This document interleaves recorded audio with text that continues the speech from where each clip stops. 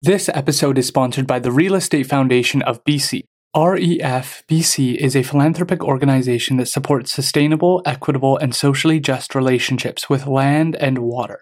Learn more about the Foundation's grants and initiatives at refbc.com.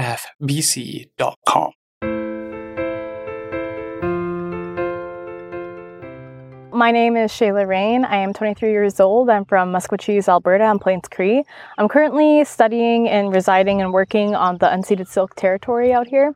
I am a third-year human kinetics student at the University of British Columbia, Okanagan, an independent author, and yeah, I wear many hats. I dabble into art a little bit, so yeah, and I'm a mother too. That's incredible. Can we start, because I think it's so valuable for people to be able to hear about what it means to be from your community. Because I think the problem we're facing right now is we treat all Indigenous communities like they're the same. Like, most people are now understanding there's Indigenous people, but we're still in such the early phases. Can you tell us about your community and what your experience was there? Yeah, so I'm an enrolled member, and I grew up on the Kisputnuk tribe in Louisville, which is one of the 4 reserves in Maskwacis, Alberta, on Treaty 6 territory, central Alberta.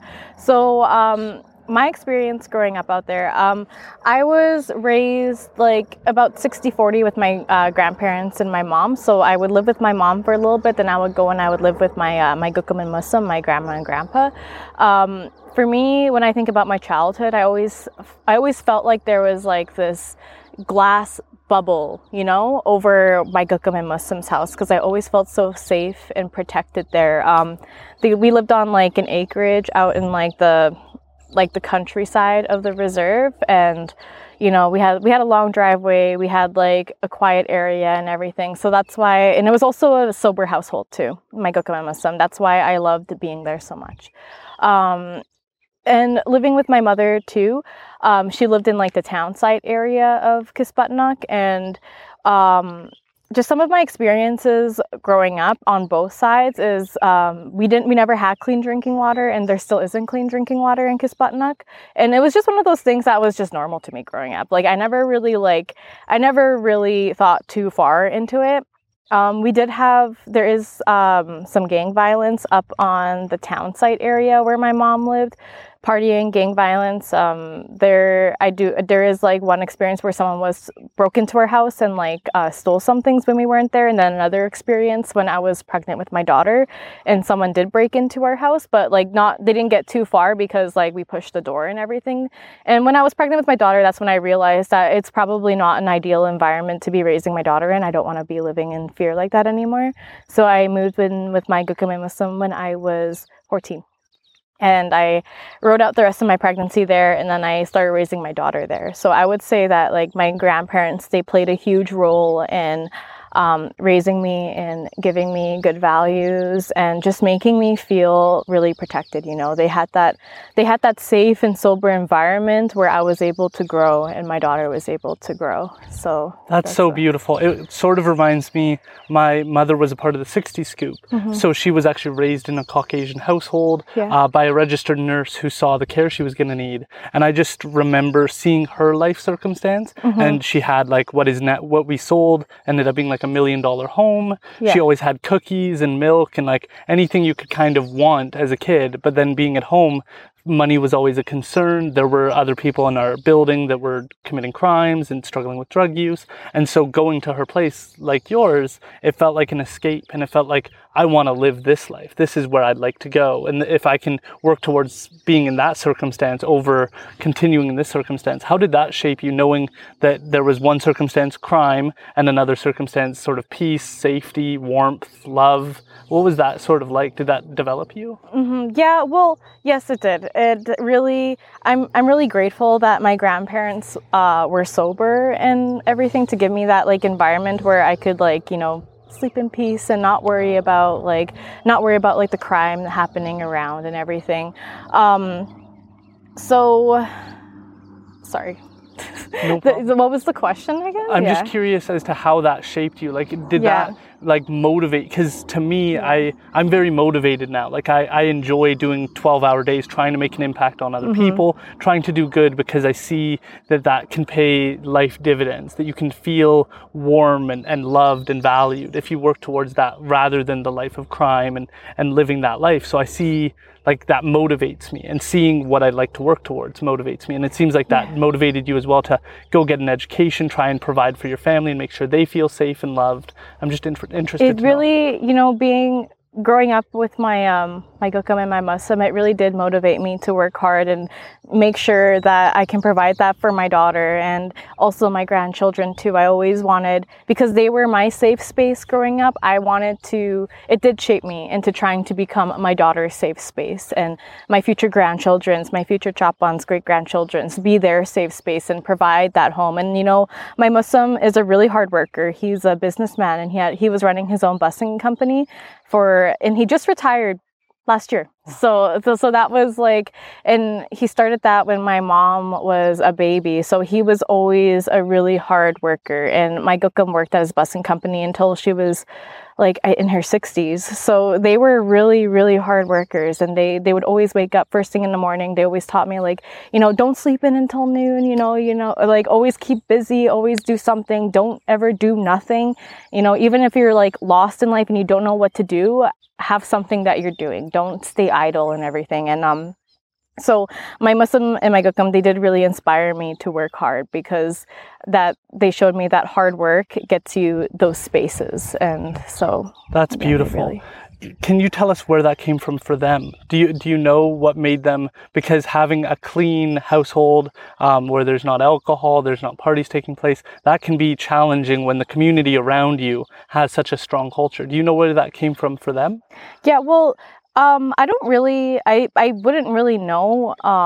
I feel like I would actually have to like sit down and ask them about that. But from my own experience and like just the conversations that I had around it, they weren't always sober. They both went to Ermineskin Residential School, and they both have been through some things that they don't really talk about. And I know that they've been through some things is because like they never told me about residential school until I was like in my late teens. I had to ask about it. That's when I learned about it. So it was never a conversation in our house. We never really talked about that stuff.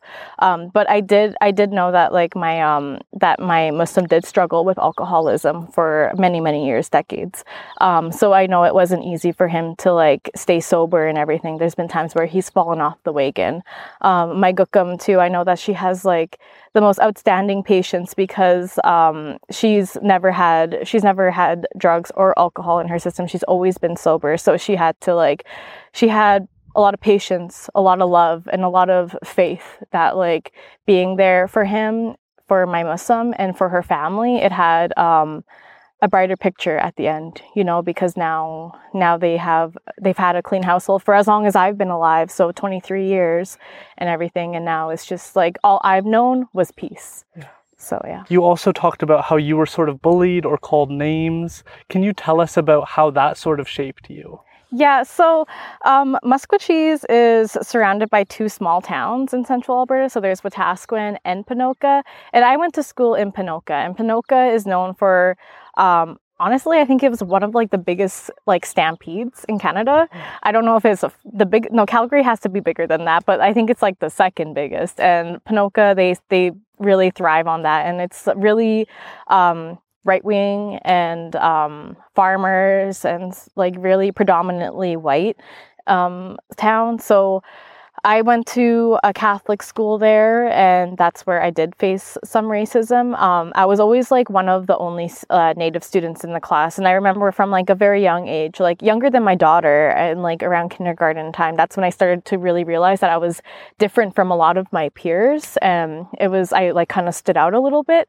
And so that was like my experience. And then like growing up, as soon as we like got a little bit older, like around grade 6, and that's when you really start to see students, like their other like peers around you, how they're being raised, like what information their parents are feeding them. And I remember that day so so vividly. It was like during recess, and there was a kid in my class, and he was known as like the farmer boy and everything. And he was, I remember he was like taunting me at recess. I don't know why. He just chose that day to taunt me. And he was like walking around calling me like a drunk Indian, calling me a dirty Indian and everything. And, you know, when I would walk away from him, he would like still follow me and like just taunt me and stuff like that. And I remember feeling so, like, for lack of better terms, like feeling ugly in that moment and feeling really like out of place, like I don't belong, like maybe his words are true. And I had another fellow Native classmate that was like with me and like really hearing that too. And we went into the boot room because recess was done, and he was still following me like, oh, like Shayla, like you're a dirty drunk Indian, like dirty natives, like they don't deserve anything, saying like little things like that. And the guy I was with, he was getting really, really sick of it. So he pushed him into the trash can. He fell right into the trash can. And then after that, I saw that and I was like, okay, I'm staying out of this. And then the next period goes over, it's recess again, and we're all sitting there and we're talking to the teachers. And he's, you know, crying and everything and saying like, oh, like they pushed me into the trash can. I didn't deserve it. And then we're both saying, you know, but he was saying these racist things to us. We didn't know the word racist or anything at that time, but we were saying like, he called us this, he called us that, he made us feel like this, he was bullying us, he wouldn't leave us alone. And I remember at the very end of that conversation, it was us who had to apologize because we pushed him into the trash can, you know? So it was like, so I had to really experience that, how do you say it, like that power imbalance. And from that moment on, that's when I realized that, you know, it's not really fair sometimes. And like, especially in like the town that I grew up in, I started to really see that, being Indigenous and everything, for other people, like no matter what you do, no matter how good of a person you are, like you can't really shape their beliefs. It's like, it's so instilled in them from their parents. And so, yeah, so that was like one of my very first encounters of, experiencing racism in school. And that's something that has, stuck with me for years. And for a while I did feel very, how do you say, like very down about it, because I was thinking at that time, I wasn't really educated on who I was as a Native person. I didn't know about residential schools. I didn't know about the history. I wasn't taught it, not really at home, not really at school. And all I knew was I was one of the only brown kids in my class, and and that's how I was treated because of it. Right. But eventually I came around and I told my Gookum and Muslim, I told them everything that this guy said to me. And I can't remember the exact words that they told me, but I remember from that day forward, my Muslim was telling me, be proud of who you are as a Native person, you know, and then saying that like, basically this is Native land and everything. And it was like stolen, taken over, a little bit of that.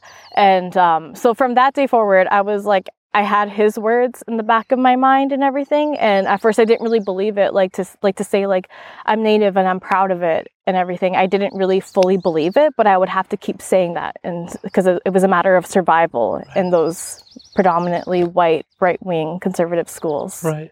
What was the harder challenge, being called names, or having, for lack of a better term, the system, the teacher, the person you went to, sort of pick the wrong side, where they, like, you have to apologize, even though A, you didn't push him in, and B, you were the one being bullied. Like, that's a deeper portrayal where you look at the system and you go, I'm not going to get like a fair shake in this conversation. And so which one stuck with you more? Was it the names, or was it both? It was a little bit of both, but mostly the power imbalance. How you go to these teachers, these people in power who are they're supposed to protect you, and then they don't. And that's when it made me realize that it's not just my peers and everything. It's people above me. It's my teachers. And then from there, I was actually able to really pick out teachers that would treat me differently and everything. Like, for example, a couple of years after that, I was at the beginning of grade 8, and I was living with my mother, and with my mother and everything, my mother was in a very like she was in a abusive relationship at the time, so there was some domestic violence under my household, and me and my older sister were living there. And I remember this one time we didn't get a lot of sleep that night, and because there was some fighting back and forth between my mother and her then ex-boyfriend. And I remember I was just like feeling a little bit low and everything the next day because I didn't get a lot of sleep that night and I wasn't in a great mood. So I remember we were in math class and I had my head down, and my teacher at the time, he was teaching a math lesson and I had my head down, and he said, he was like, Shayla, is there anything going on in your house that I need to know about? Like perhaps I need to contact social services. And I put my head up and I was like, what? Because I was like tired. I was like, what?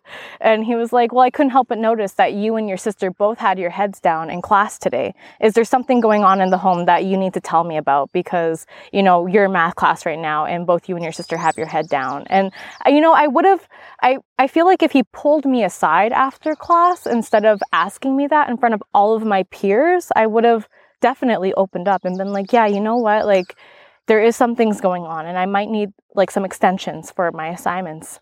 But he didn't do that. Instead he resorted to asking me that in front of all of my peers. And I remember I felt like this intense shame, you know?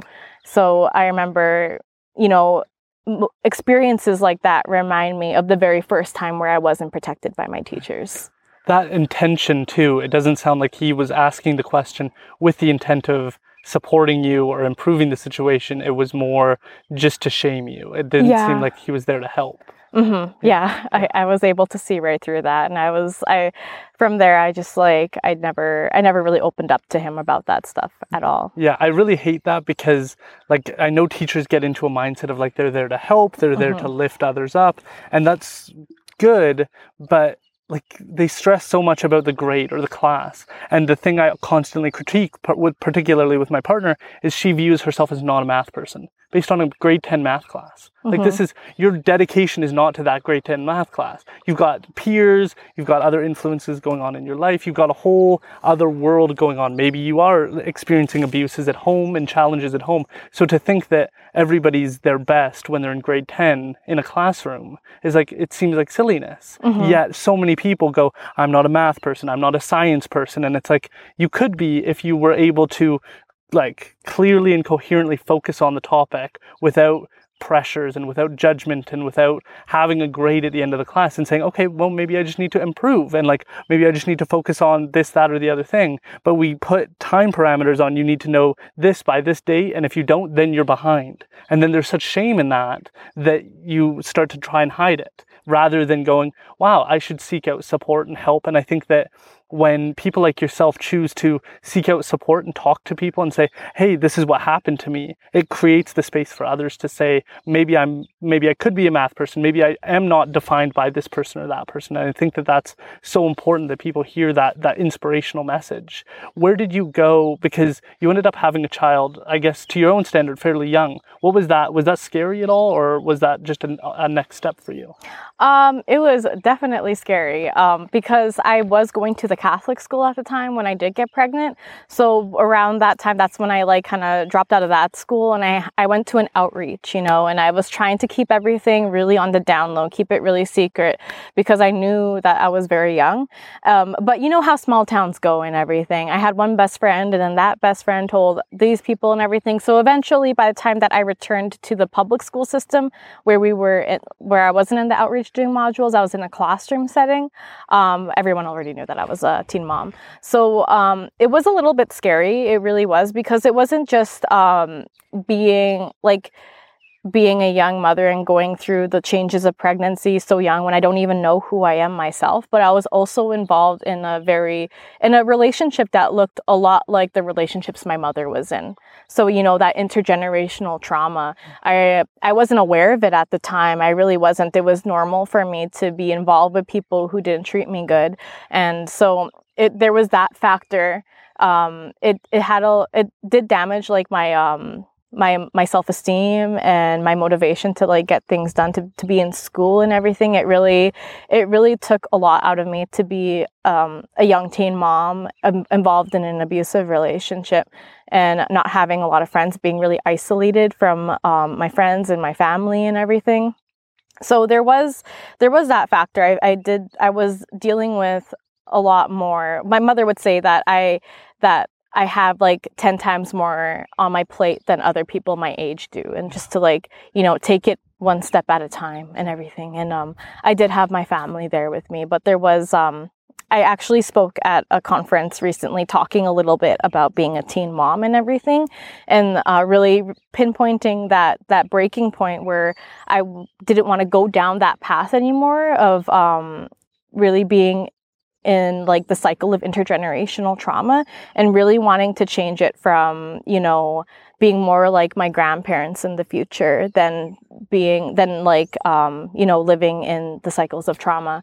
And on that speech, I shared with people that one thing that happened to me when I was 16 was I ended up in a women's shelter in Maskwacis, and it was really one of those things where all these things had to happen to me to put me in that spot, because in that spot, that's where I realized, you know, I never want to be here ever again. I don't belong here. I belong, you know, in a safe environment that's predictable. I belong in a loving home and everything. And that's when I realized that I need to start living for my daughter. I need to heal for her. And at the time, I didn't really know what healing meant. I really didn't know anything about that, but I took the first step of going to therapy. And through therapy, my therapist, my very first one, she gave me a journal. And that's where she's like, "Do you write?" And I was like, "Well, I used to write as a child. I used to make comic books and everything." And she said, "Well, I really strongly encourage you to start writing in this journal." And then that's when I started realizing how therapeutic writing was for me. And going to therapy, you know, reconciling all of my relationships with my family, and raising my daughter in that safe and sober household, and you know, really, really healing my inner wounds and everything, and fostering healthy relationships that got me in like a good, you know, dynamic with my immediate family. And they supported me so much because they knew that in my heart, my daughter was there and I wanted to do good for her. And with that support, I was able to graduate high school on time. Wow. So yeah, it was That's amazing. A lot that happened. The very beginning of being a teen mom, it was a really dark place for me, but I had to get to that rock bottom to learn those lessons that mountaintops could never teach me. That's incredible. I think that that's really well put. And that was going to be my next question is, it seems like I've met people in my life who are struggling, but they're not at that point yet where they're ready to let go of the vices, let go of what ails them. There's people who struggle with drug use and they're like, it's not a problem yet. I've got it managed. And they're justifying it so much to themselves that things are going to be okay. Just another couple of weeks and things will improve. And yet you have to hit a point where, do you have any advice for people who might be in that spot, who might be kind of telling everybody, I'm going to figure it out. I'm getting my life together. I'm going to start to take those steps. But in a few weeks, I just want things to calm down. And they're always kind of looking towards the future. What kind of clicked in that moment for you? Or was that something you were struggling with? To be honest, I would say the biggest thing for not just that situation, but for any situation at all, if you're in a slump and you feel like you can't get out of it, you don't necessarily have to believe in yourself at first. You just need to take action. And you can like for me, like I didn't know what healing was. All I did was take action and went to therapy. And through there, I started to gain momentum, and then I started to gain a lot of self-awareness. And then through seeing how much I healed, I was able to start really believing in myself. And I can't stress enough how important it is to also have the people close to you believe you and support you too. It's not one of those things where I did completely by myself. I had the love of my mother. I had the love of my grandmother, my sisters, my immediate family. I had their support, and they believed in me, and that was a lot. It made quite the difference having that, because people believed in me before I believed in myself, and my therapist believed in me before I believed in myself. So just take action. And sometimes, you know, have the courage to take that leap, you know, and then through taking action, that's where you really gain the awareness and the confidence to keep going. And that's when you're like, oh, wow, I can do this. And then you start believing in yourself down the road. There's this great quote that's, we accept the love we think we deserve. How did you let go of the negative influence and strive towards better? Was part of that motivation, it sounds like, was your daughter? and saying, I don't want this for you, and so I need to go break this cycle. It seems like that's something that people need, is like, it needs to be bigger than yourself. It needs to be something where if it's just about you, then you can go to the casino all weekend long and blow all your money because there's no consequence. But when there's someone else who's going to be impacted by your decisions, then there's like okay, but I have to do it this way. How did that kind of play a role for you? So that's one of the gifts, I believe, of being a young mother, is that I was still a child myself. So I was able to really see myself in my daughter. You know, I was only 15, 16, and I was able to really remember like big moments in my childhood, especially being like raised in like a household where there was domestic violence. I remember having to grab my younger siblings and put us in a room and keep them company, you know, just to, you know, block out the noise going on. And I remember, you know, having to do things like that. And I just remember like just the feeling, you know, like of like, geez, why can't they just get it together, you know? And feeling, you know, like I wasn't loved in that moment, even though like my mother loved me so much, like, and like, I don't doubt her love, but in that moment as a child, you feel like there's these different priorities, you know? And I remember feeling like unseen and like a little bit unloved and feeling like I had too much on my plate, having to deal with the domestic violence going on in my home. And when I had a child and everything, I was able to like see through Ayla's eyes around when she was 6 months old. That's around the time when I ended up in a women's shelter. And I was able to see, you know, I don't want her to like be hiding under tables and everything, trying to block out the noise of fighting and everything. I remember thinking to myself, I don't want that to be her. That was my childhood, but it doesn't have to be her childhood. So having that, you know, really being aware of my daughter and like how she's being raised, how her experiences are shaping her and everything. So I really stress that like I don't want any fights to be happening in front of my daughter, because I just know how lonely that is as a child. And so that really did help me. That's incredible. One of the challenges I think people face though is that those people seem to reach out. The people who are worst for you or who have maybe not your best intentions in mind, they seem to try and scrape their way back into your life in one way or another. Was that ever a challenge?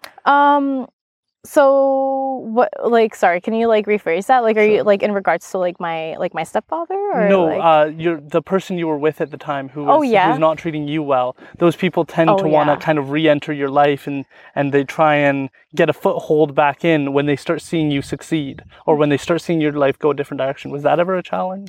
Yeah, I would say it was like a little bit of a thing, you know, and it had to, through going through to therapy and everything, I had to gain a lot of self-control to know that like, to really pinpoint the manipulation tactics and everything, the cycle, you know, it starts out with love bombing and everything, but don't fall into it because sooner down the road, they fall back to their old patterns and everything. So it was, after the women's shelter situation and having to really like, remove myself from there, it was a lot. I had to take a lot of self-control to not fall back into what was familiar to me, because familiar isn't healthy. Yeah. I had to make up a new familiar for me. And like what you said, like we accept the love that we think we deserve.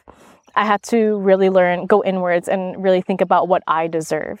And for me, it was something that wasn't in my vocabulary. It was almost like I didn't really envision a life outside of my trauma, that I had to really redefine what is it to be in a healthy relationship? What is it to have this unwavering love for yourself, where when someone tries to step on you, when they try to manipulate you and disrespect you, you have to put your foot down and put up those boundaries.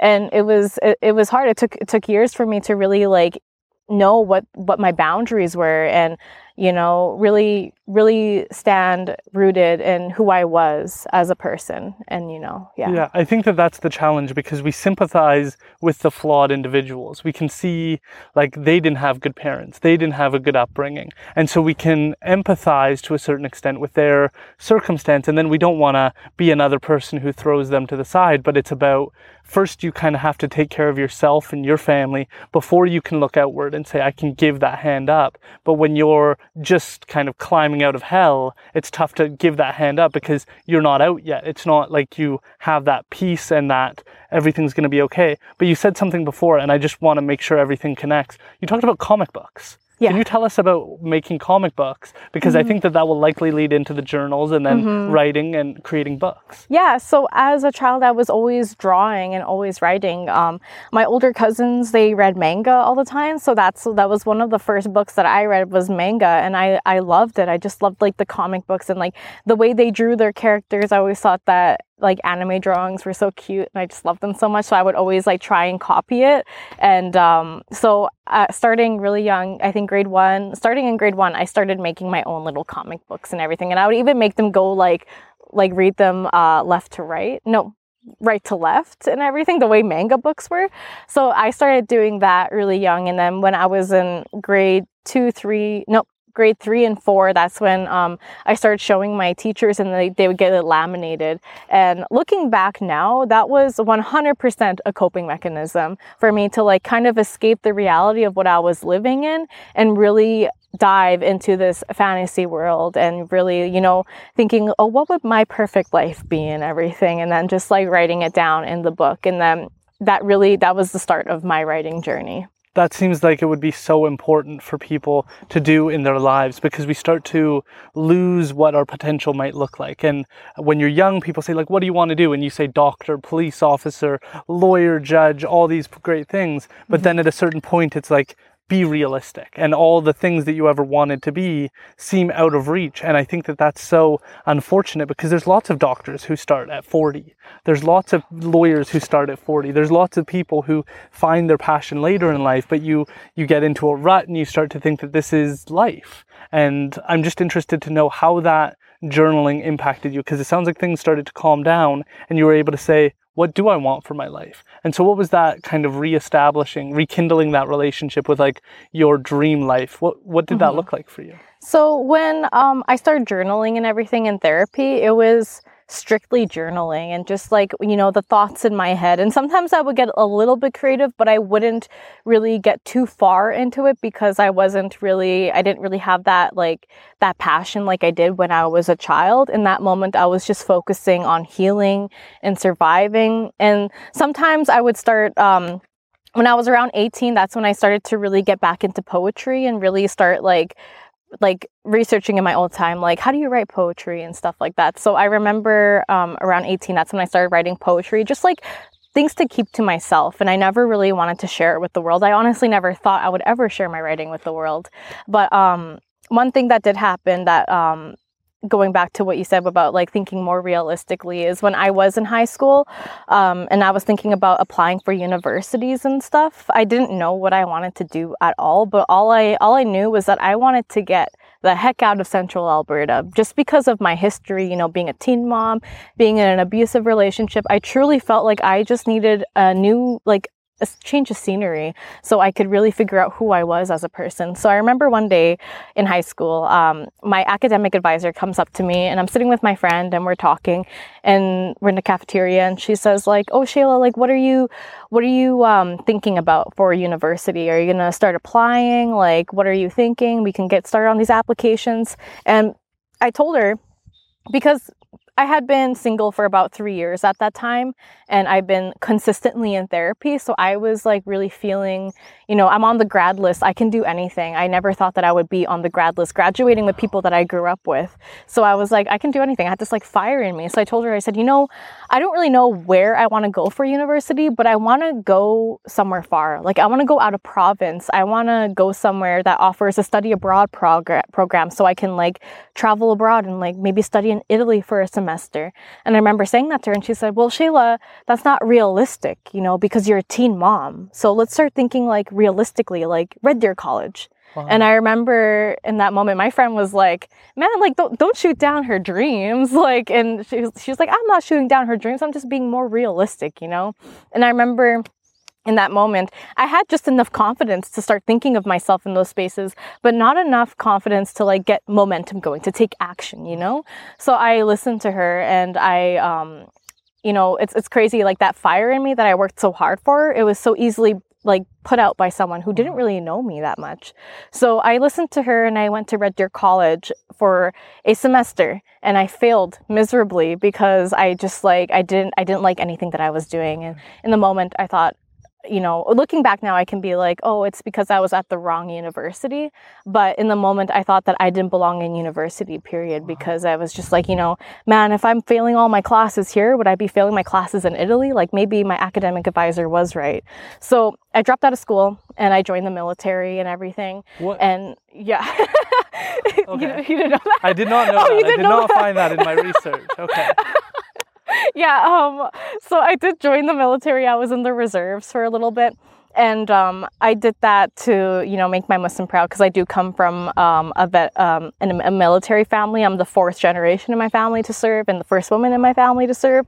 So I was like, I don't know what I'm going to do academics, so I'm just going to try and make my Muslim proud, because I probably didn't make him proud when I got pregnant young. So I just did that. And through the military, I was able to really get that confidence back. And I was like, wow, whatever strong I think I am 10 times stronger than that. And then that's when I was like, why don't I just apply? Like, I don't have my academic advisor behind me telling me what to do. Why don't I just apply to a different university out of province? So how did that strength come about? Was that through just hard labor of like running and realizing like, oh, I've only ever run like 2 kilometers and now I'm running like 20, or I'm doing things that I never thought I was capable of, and just seeing, so like it was the fitness and the athletics that kind of shaped your opinion of yourself? 100%. And also just the mental part of it too, because in the military, it's not like a civilian workplace where it's like, hey, can you like do some filing, please? It's more like it's yelling, it's swearing. It's their purpose in the military is to break you down, to see how strong you are. So it was a lot of mentalness. It was a lot of mental toughness, having people above me like saying these words to me and everything, and really differentiating myself from them and saying like, I don't have to take what they're saying personally. They're just trying to make me stronger. Mm-hmm. And, having that, like having the words of others and their actions, not taking it personally and using it as fuel to make me stronger. So I remember like we went through a lot in the military. The training is not easy, physically or mentally. So you really figure out your limits and everything. So it had a lot to do with the physical part of it and the mental part of it. That really like grew this confidence in me where I just like, I wanted to see how much farther I can go. Yeah. And I also, even though I was training in the military and learning a lot about myself, there was like this urge that like I needed to get out of like, I need to get off of the res, and I needed to expand my horizons and see the world out there, because at that moment, I didn't even have a passport. I'd never flown like overseas or anything like that. So I just like, I just knew that there was more to life. And so I applied at UBCO and I got in, and I moved here with no friends, no family in the province. I didn't know anybody. And then at UBCO, that's where my writing journey really took off. Wow. And it was because that's all I had was just myself and, my ability to write and like really tell a story. And I had one professor, her name is Aisha Ravindran, and she was my English professor in my first year. We had an assignment. It was a literary analysis, and I wrote about being in a Sundance ceremony and preparing for it and everything. And I remember when I was writing, I was like, this is the most creative I've written since I was a child. And I was reading it and I was like, this is actually pretty good. And I was a little shy about handing it in. And, I was a little scared of like what she would like think and everything. But she told me that my writing was beautiful. And she said, please keep writing. And then from there, that's all I needed was just one person to tell me that my writing was beautiful, because writing was so vulnerable for me at that moment. I'd never shared it with anyone ever since I was like in grade 2 and writing comics and stuff. So I shared that creative writing for the first time in my life. And in that vulnerable moment, she told me how beautiful it was and to keep going. And that's all I needed. And then from there, it's like my writing journey just took off. That's a huge lesson for people, is that moment where you show someone something, whether it's a video, whether it's a piece of art, whether it's your writing, is that they're entrusting you with their everything, their passion. And I think that that's something we should teach maybe more in school, maybe more at home, is that like when somebody brings you something and says like, look at what I made, that is like one of the most vulnerable moments for a person, because in that moment, you're thumbs up or your thumbs down really shapes whether or not they continue or whether they want to continue. I hate doing this, but I have to go back because this military experience is so interesting to me, because we struggle with, we think of exercise merely as like physical fitness, and that's often what we think of. But I don't know if you've heard of people like David Goggins or Jocko Willink. There's this other guy, Tim Kennedy. They're very incredibly athletic people. They run like 240 miles in distance, and they do it all the time to show that they can, for other people to go, maybe I can start running 1 kilometer, 2 kilometers, 3 kilometers, just to prove to other people that great things are possible with your body and that your body will meet you halfway. And I'm just interested, do you have any examples of how that military experience, like facing that adversity and how that shaped you? Because I think we often discount that, the mental toughness that you build when you're running and you're like, I don't think I can go anymore. And then you go another kilometer, another 2 kilometers. Do you have any experiences that you can share about that? Yeah, so much experiences in the military. I'm forever grateful for my experience there, because I wouldn't be who I am today without it. I think right off the bat, one of the first things is we did outdoor training during the Arctic Gore-Tex, where the Arctic weather, it came down into Alberta. So it was minus 40. And the one weekend it was minus 40, we had outdoor military training. So I remember there was people who were, they were getting frostbite on their nose. They were getting hypothermia. And we had to keep drinking hot water and everything. That's the first time I ever just drank hot water. And we had to keep drinking hot water so we wouldn't get hypothermia. And I remember being really scared. And I remember like, are we going to die out here? This is scary. This is like, everyone's inside and everything. And that's when I was really thinking, I'm like, what am I doing in the military right now? But then surviving that weekend and learning how to navigate outside in minus 40 weather, that really showed me like, wow, I never thought I was able to really do that. That's something that was just beyond my scope of like what I thought I would ever do in my life. And I did gain a lot of confidence. And another thing is one of my other courses, I actually did face racism on my last course that I went on. And I was told things like, I'm gonna just talking about how, Indigenous people, they're like the equivalent to Black people in America. That's how Indigenous people are in Canada. I was being told that from like my fire buddies. And in that course, it was the most mentally challenging because we were up for 4 days with no sleep. And when it was time to eat, we only had like 2 minutes to hound down our food and then we had to get back. It was really tough. And I remember during that time, I was up for about 3 days at that moment, no sleep. And around that time, that's when people like they're not thinking clearly, right? And then at the time, that's when I was being told, all these racist remarks from people. And it's a little scary in that moment too, because we have ammo. We have people who know how to use rifles and everything. And when we're training and everything, we're always thinking that, we're in an actual war. What would we do if we were in an actual battlefield and everything? And to have my fire buddies not like to have that kind of hate towards me because I'm Indigenous. I remember thinking that I was I'm scared, like, I don't know, like why, like in the terms of a battlefield, would this person just like let me go, would they like not even save me or anything like that? Would they not look out for me the way I would look out for them? And so that was one of the biggest challenges that I've had in the military, was being like without sleep for 4 days in a row and then being told these things about like natives and having stuff like that happen. So it was a lot of like mentally challenging stuff, but I got through that course and I came out of it stronger. And then having that experience, it really reminded me of my experience in grade 6 when I was told that like I was a dirty Indian. So it really made me think, in that moment when I was like in the military, I already knew who I was as an Indigenous person. I experienced the ceremonies. I saw like, I heard the teachings from my elders and everything. And I saw how beautiful we are when we come together for ceremonies and celebrations.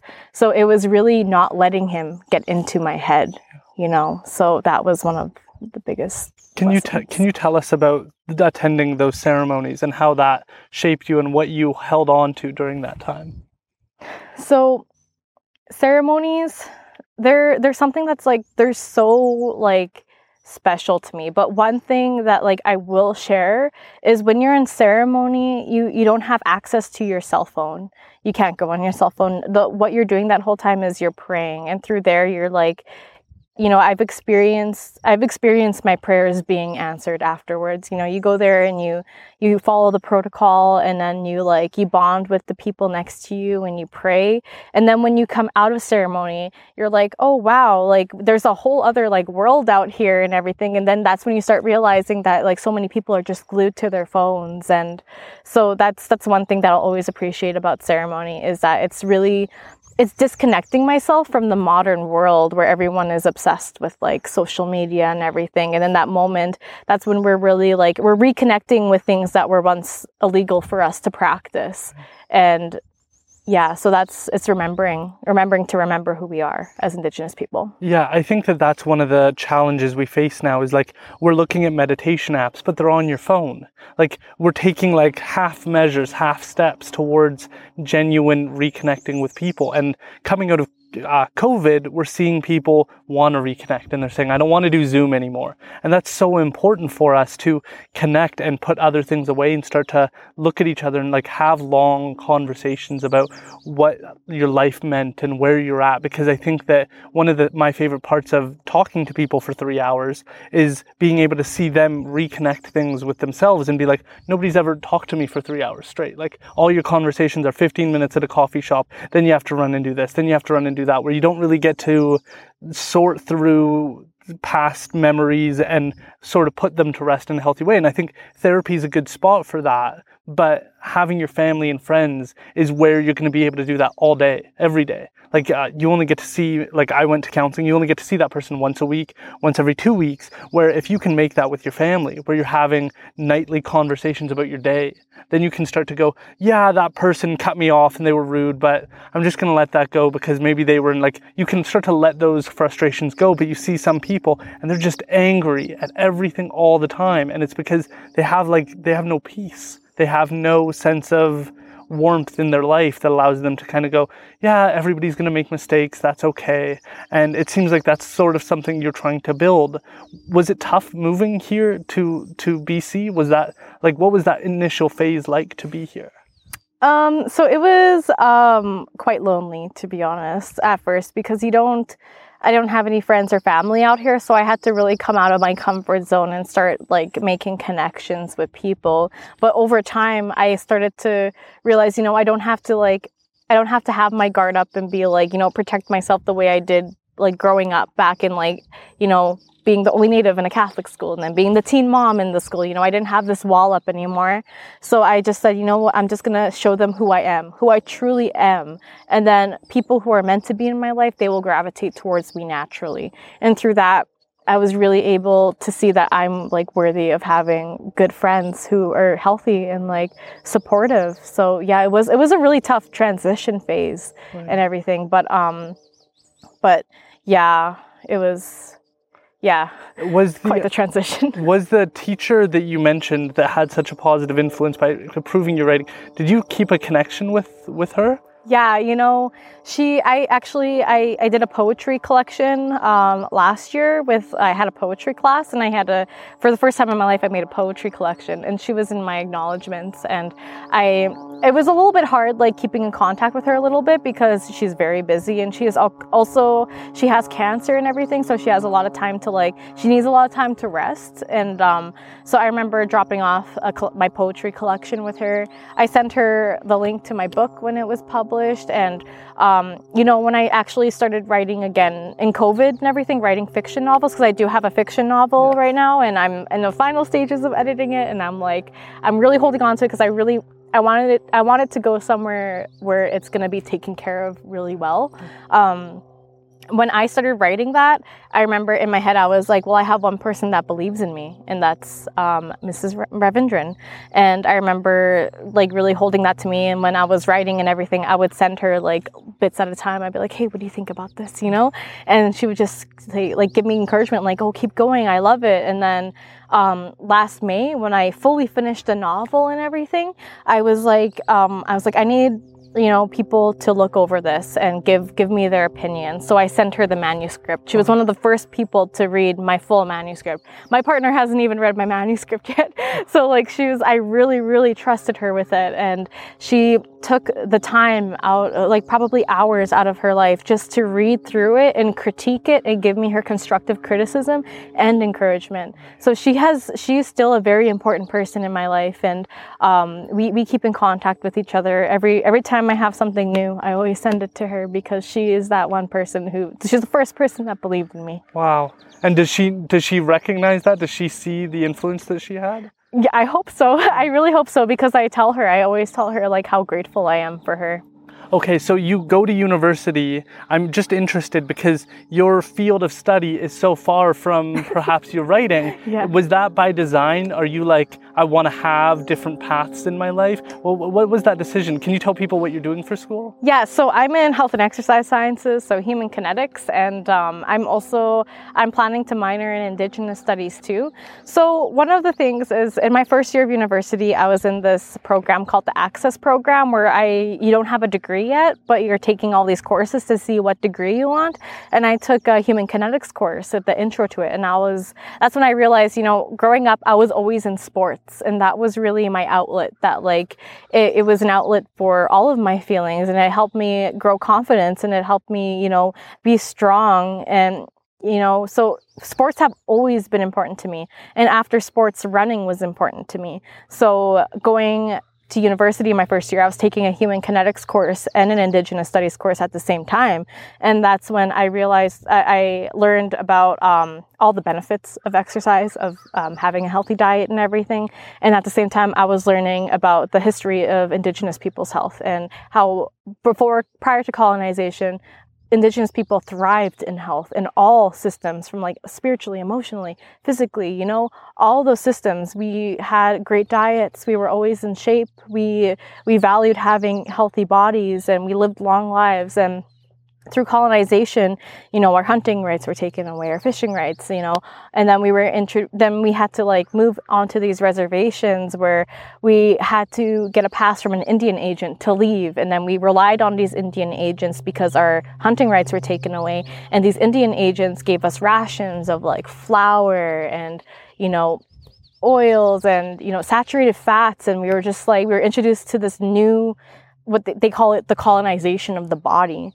And, so I was able to see, growing up, my grandparents, they both have type 2 diabetes. And I never always really saw fresh fruit in my house growing up and everything. So I started to realize, I don't want to have diabetes and everything. I want to live a long life. I want to learn about hunting. I want to learn about gathering. I want to decolonize and go back to those ways. So I really took those two classes, and I used that as, something that I would really love to study.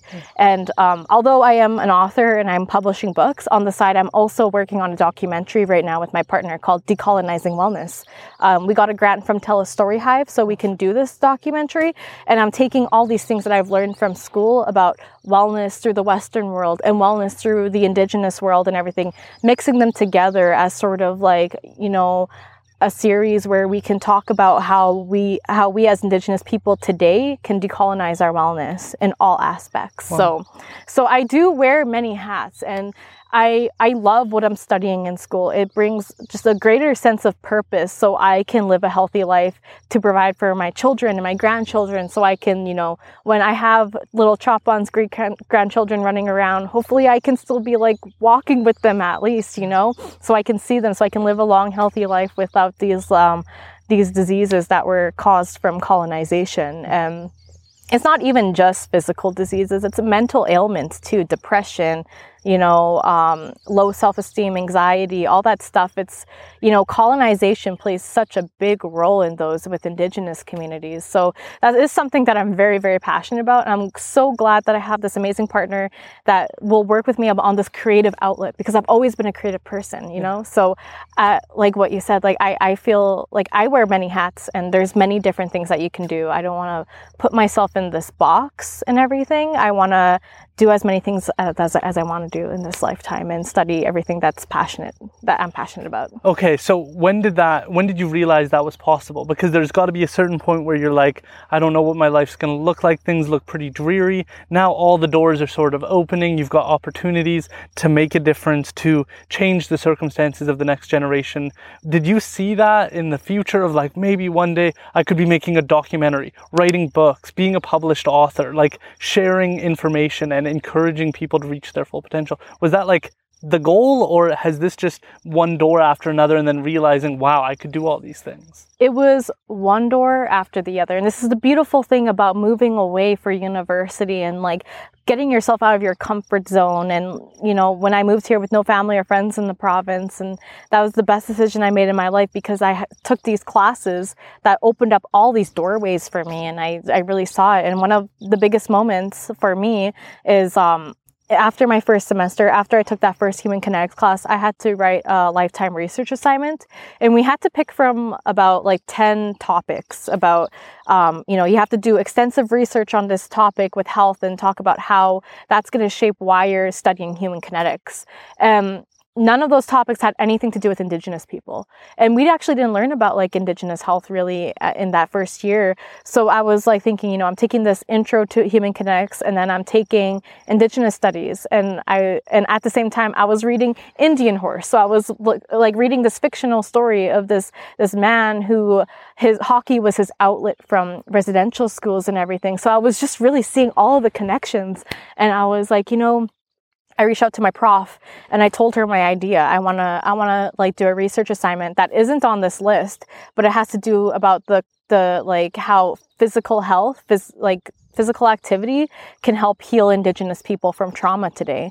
And she was like, sure, I've never heard anybody do that before, but go ahead. And then through that, I was doing my research, and I realized there is not a lot of research on Indigenous health, not up to date at least. They're all really like from the early 2000s. But now within the past few years, I've seen a lot come out. But at that moment in time, it was so hard for me to like find, you know, research articles that were within the past 5 years that could help support my work. So I reached out to, his name is Dr. Braden Tahiwi. He's Maori, and he has, I believe, New Zealand.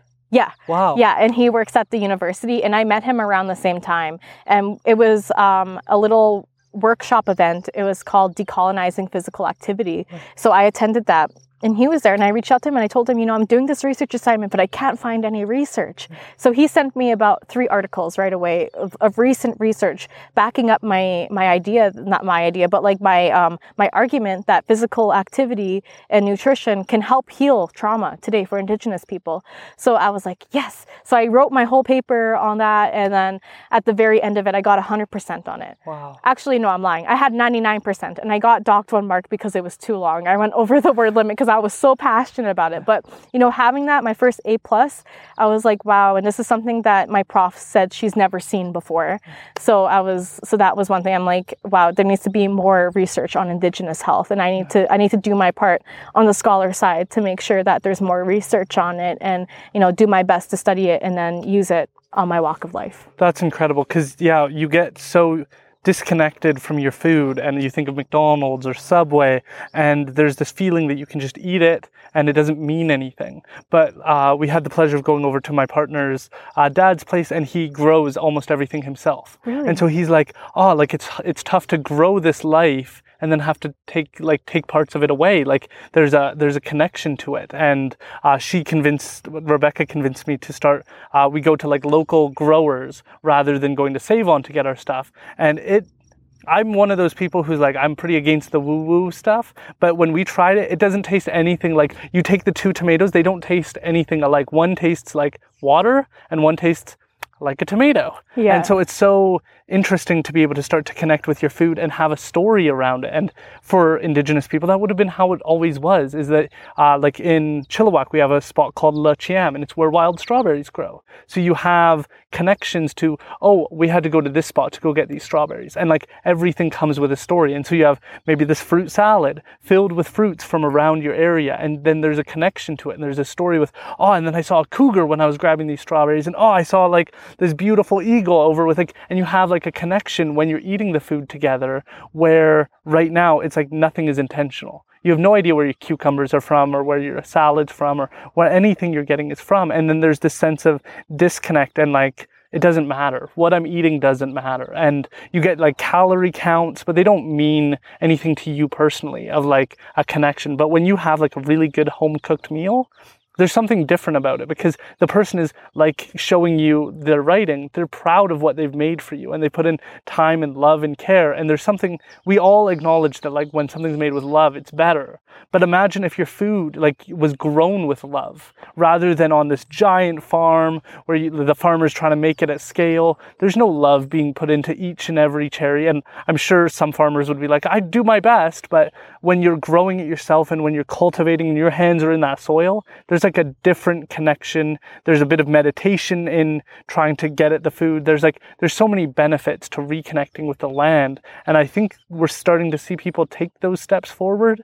But it's just funny because when you hear about people wanting to be more natural, this is again where Indigenous people we started from. And so it's just interesting to see like it come sort of full circle where everybody's like non-GMO. I don't want antibiotics. And it's like, hey, we were never doing those things. Like that was never a part of our plan. Mm-hmm. Yeah. Wow. That you just like, you hit it right on the nail. That is exactly it. And do you believe in like, the energy you put into your food, it really affects like the way it tastes and everything? Because one of the biggest teachings that Indigenous people have is that, when you're making your food and you're preparing it either for your family or for a feast of people, you always put good loving thoughts into it, good prayers, and then it tastes good, and then that energy, people are eating that energy and they can feel it, like that gratitude. And it's so different than when I worked at McDonald's before. I was like stressed out making burgers and stuff. And it's different when you go to McDonald's, you get a quick food and everything. And then then you wonder why you're angry after. You wonder why you're irritable. You wonder why you feel so tired and everything. So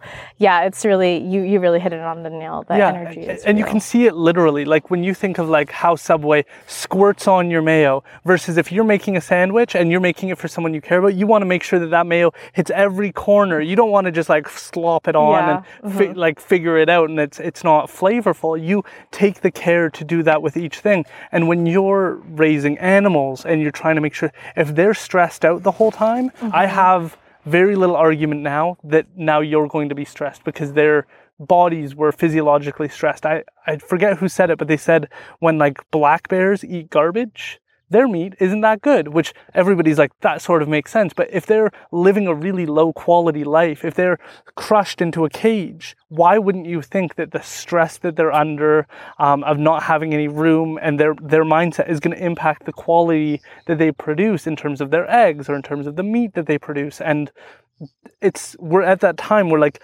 vegans are like and vegetarians are like, we need to take care of the animals, and that's why I don't eat that. And so like, I guess from an Indigenous perspective, all I would respond with was that like, it matters more that you show appreciation for it. You say a prayer when you're taking that life, that you demonstrate your gratefulness for that, and that you take responsibility for the life you took and go be a better person afterwards. Treat the person you're dealing with nicer because you just took a life. And so you have like obligations now and like an onus to do better in your community, to think larger. But it's so easy when you're at McDonald's to be like, oh, like who's this cow from? Like, I don't know this cow, so who cares? But when you feel that onus, I think the onus that vegans and vegetarians feel is good.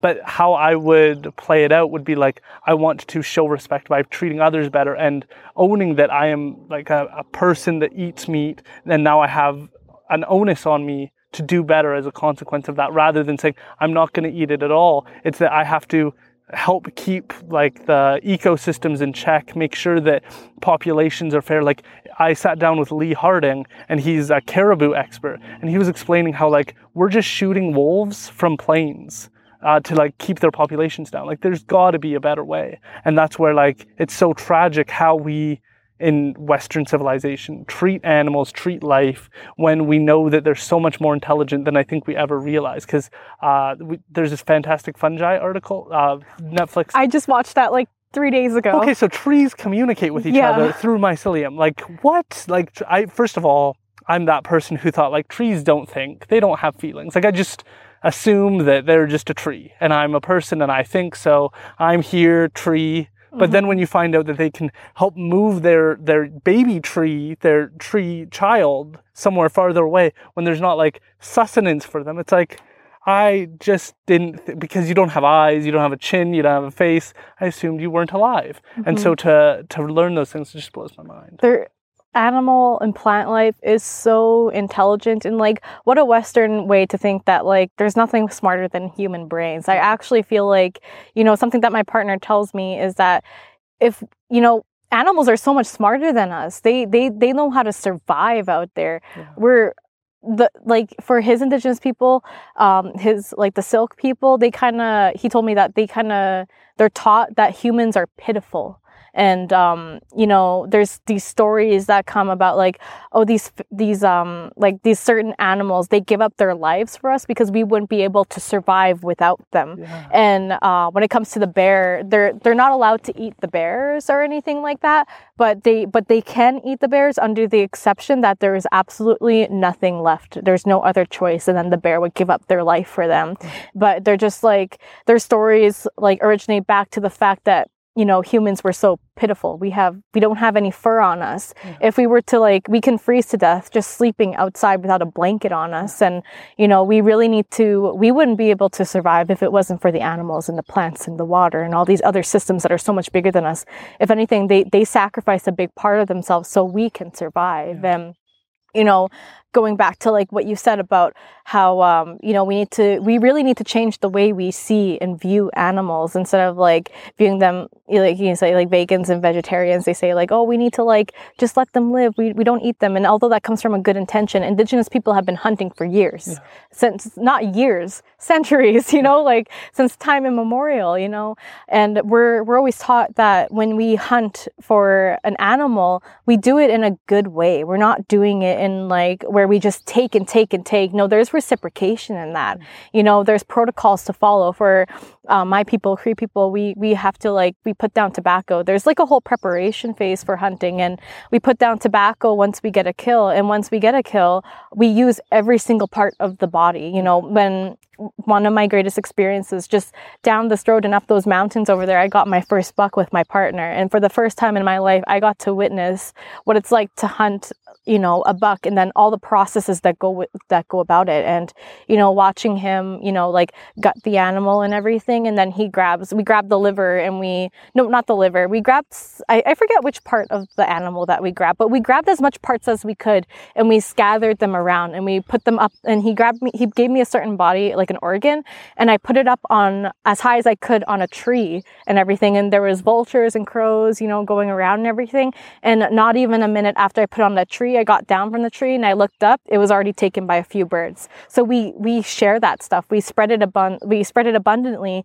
and we try and use every single part of the animal as we can. We don't let that animal's life go to waste. And, you know, there's prayer with that, you know, gratitude. Thank you for giving me your life. And now, because you've so selflessly given me your life, I can, you know, harvest you, you know, in a good way. And then you can feed 10 other families. Yeah. And, you know, it was just, and even to this day, we're still finding ways. We still have pieces of my buck. You know, my mother-in-law, she's cutting up sawing off the antlers and using them as buttons and shirts. She's making these ribbon shirts and she's using them as buttons, and she's giving them, you know, she's making that with love. And then she's giving that, you know, that medicine to other people. And just recently, a couple weeks ago, with my Decolonizing Wellness documentary, we used my buck's hide for the very first time. And, you know, my mother-in-law, she scraped the hide, she prepared it and everything, and we made a drum. Wow. And we used that drum and we gave it to my daughter. So we're still 2 years, almost 3 years later, we're still finding ways to take that gift that was given to us years ago and finding ways to still use it, to still spread it apart and everything. And we, with the meat that we got from the freezers, we gave it away to, I think, about 3 houses down here. And then I gave about half of the buck. I traveled all the way to Alberta and I gave it to my family, and my Muslim grabbed that and he dropped it off at elders' houses. At least 10 houses were fed because of that buck. And there's so much gratitude that goes behind it, and so much more meaning of, you know, what it gives you so much more gratitude when it makes you think twice, you know, when you have a plate of food and you have like a steak or ribs, any sort of meat, it really makes you think twice before you eat that. And it makes you think, you know, give thanks. Yeah.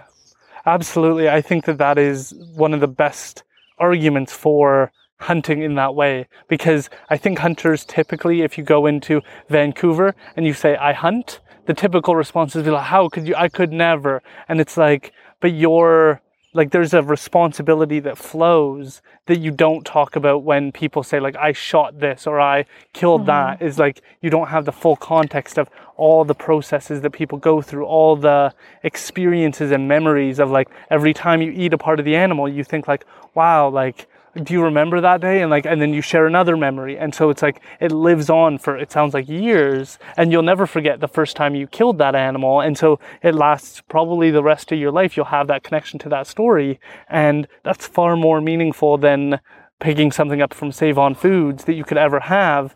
And so I do think that there's like a longing for that sense of responsibility to use things fully, and like a pride that you get to feel when you say we used the buttons and we figured this out and we're looking for new ways, because it's like it's carrying on that animal's legacy. And I think we have that same responsibility to our family members, and I think most people don't remember that. I think most people, if their family served in World War II or the Cold War, World War I, we don't have like that understanding of like what people gave up for us to be here today. And I think that I'd like your thoughts, because a lot of your book focused on elders and their role. Can you tell us about what elders mean to you? Yeah, so, going back to the beginning of this podcast, you heard that, right? I did. It sounded like something like people are probably fishing or diving out there, but I heard that. Going back to the fact that my grandparents, they played a huge role in my upbringing, and without them, I wouldn't be who I am today. And it's not just them providing a sober household; it's them giving me access to ceremony and them speaking their language around me. And I don't fully know the Cree language yet, but I can, when they're speaking Cree to each other, I can understand what they're saying. And, it's just so much gratitude towards them, even through going through residential school and being taught that you can't practice these things, and, being told, that you should be ashamed of who you are, yet they still rise above it, and they're in their 70s and they're still speaking their language. They're still practicing their ceremony, and they're passing that on to their grandchildren and their great-grandchildren. To me, like elders, there are knowledge keepers. They carry so much life experience, so much knowledge, such a different perspective. Every generation after them has lived such a different perspective of what it means to be an Indigenous person in this modern world. And for elders and everything, they're passing away, they're getting old. And so there's not a lot of them left that have this knowledge. So it's so important for us to connect with them and learn our language and, learn our culture and everything before they're gone. They need to pass on their knowledge. And also, along with like them having such a different way of life and everything, they also have this unwavering love. Yeah. That's what I found. It doesn't matter how much trauma they've experienced in residential school, or if they've like endured alcoholism, addictions, everything that you can name that like colonialism has brought upon Indigenous people.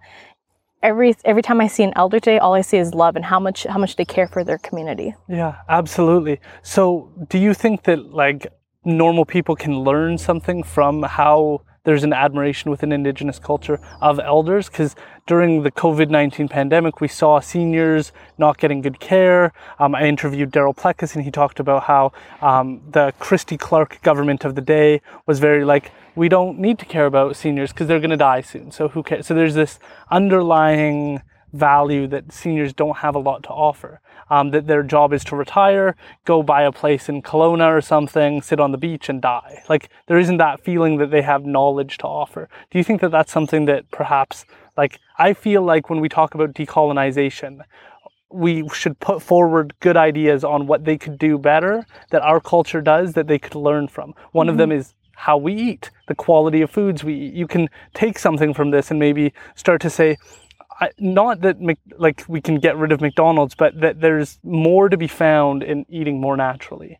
And then the same with elders. That's always one that stands out to me, is like, so many of my friends are like, they'll take selfies with their grandparents and be like, oh, like, look at this old person. But it's like, that person's lived a life, like a crazy life of seeing like at a certain point, Hitler was about to succeed and take over Britain, and we were going to take up World War II from Canada. Like, what a crazy thing to be sitting there being like, oh my gosh, is this going to come right here to like this land? Mm-hmm. During the Cold War, there was like, what if, like, hide under a desk for a nuclear bomb to go off? Like, these people have like had some pretty crazy times. We should hear about how they overcame. Do you think of like what Canadians can learn from Indigenous culture?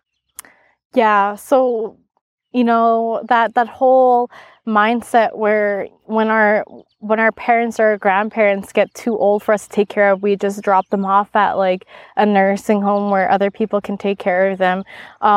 You know, traditionally Indigenous people, we never believed in that. We took care of our elders just as much as we took care of our babies.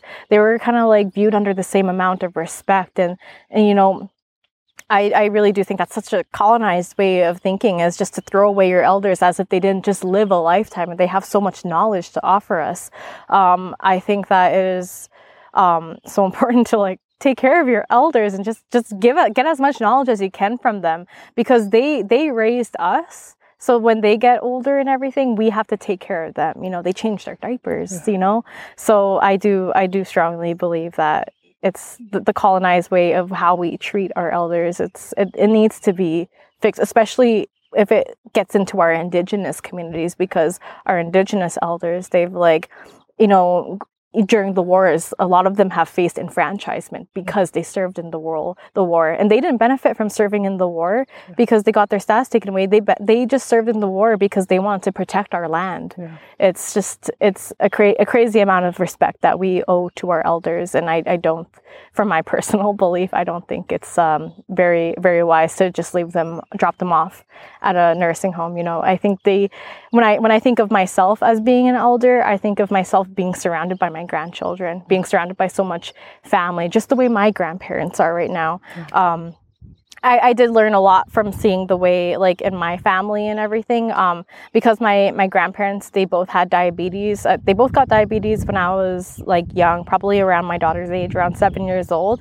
And I saw the way my whole family had to pick up for them, because they provided a house for them, and you know, all these opportunities. They raised them and everything. So when they got sick, my mom, she every night she would go in, she would cook healthy dinners for them. So it's really that reciprocation of giving back to our elders. So the other thing, I interviewed Shelley Canning, and she's a registered nurse, but a retired one, and her interest is in ageism and misconceptions around aging, because we always look towards like younger people. And for a lot of the guests that I've had on, they've been like, I don't want to age myself. I don't want to date myself. Oh, this is going to date me if I say that like I saw this in 1988. Now, you know, I'm like not 20 any, like there's this weird feeling people have towards getting older.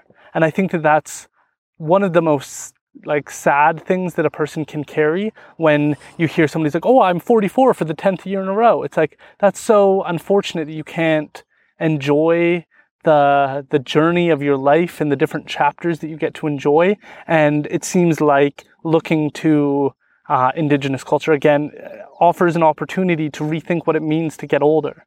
That now you have sage advice that people should be coming to you for, that you have wisdom on how to live a meaningful life. You've made mistakes and you can talk about what you've seen and what you've overcome and how you didn't approach it well there, and so you don't have to repeat the same cycle. It seems like there's a bit of shame in getting older for so many people, and a feeling that you need to look 20 forever. Do you have any thoughts on like how we can start to incorporate that change in mindset in regards to it?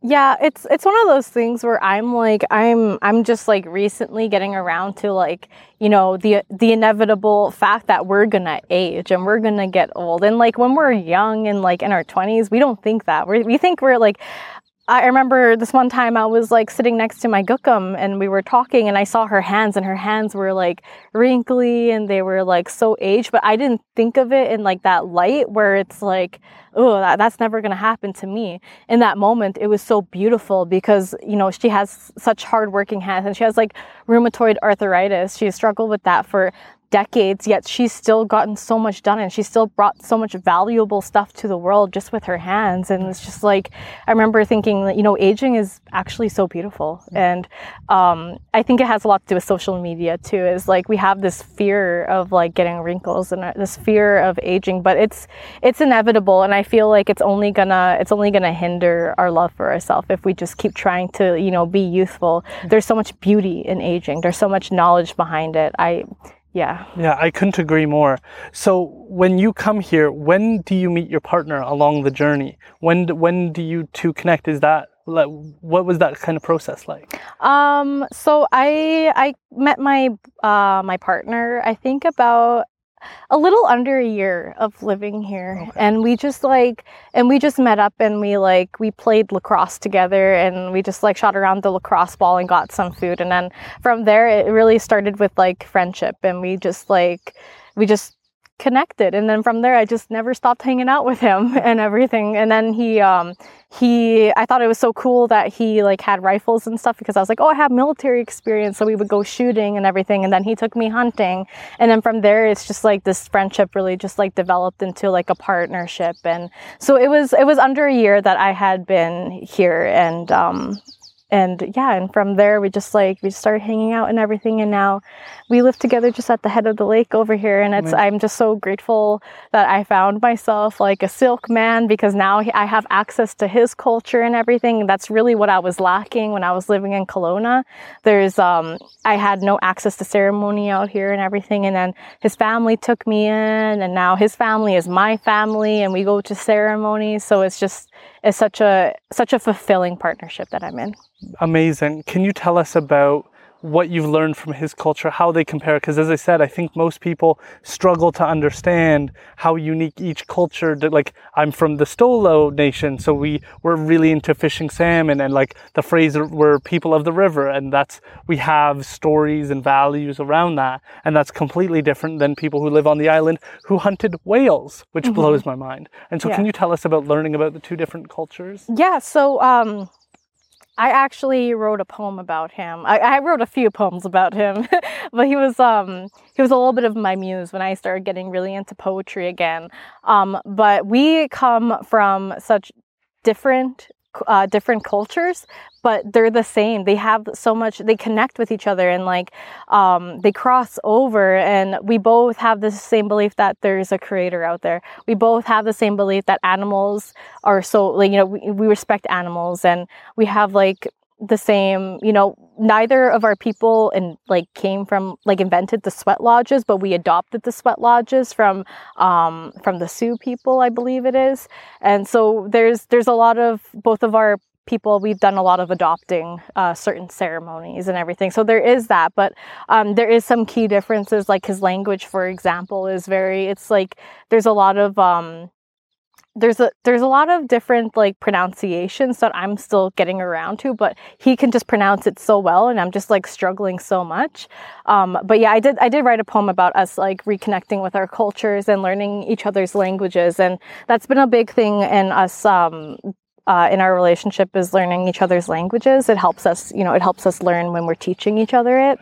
But yeah, there's a lot of similarities, and there's a lot of differences too. What are some of those differences? Because I think that's so. Because when you described their belief that humans are less competent than others, I read Stehelis's. They just signed a reconciliation agreement with the provincial government, and in it, one of the first pages is their origin story. And one of them is that basically all the plants and animals in life basically went you guys are incapable. And so we're going to give ourselves to you because you're incapable. Mm-hmm. And that feeling of supporting and connecting, I think, is so cool to see those connections. But do you see any of those differences that sort of stand out to you at all? Yep. So there's a similarity that we both have tricksters in our cultures. And for Cree, our trickster, I can't say their name right now because it's not wintertime. We can only say their name in the wintertime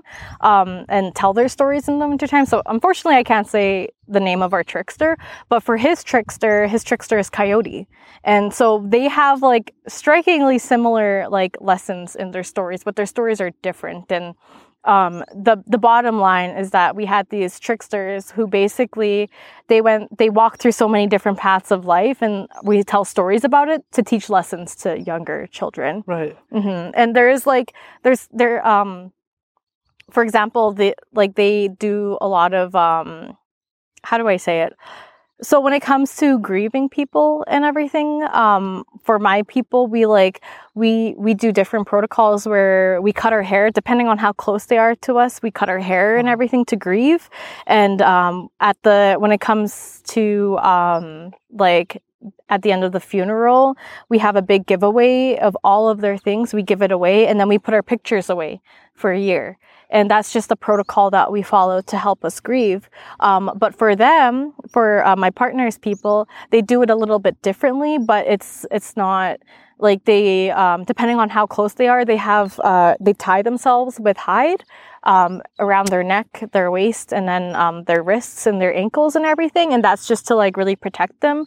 And then I'm not sure about cutting hair. I actually don't know if that is a part of their tradition or not, but I know that they don't put their photos away for a year, and when it comes to their loved ones' personal items, they actually burn all of it instead of giving it away. So very key differences, but not to say that one is better than the other, or one is the right way or the wrong way. It's all there's all just different ways of being and practicing, and then it just comes down to really he sees the way that my people do things. We do co-ed sweats, and then we're in the sweat lodges we have men and women together.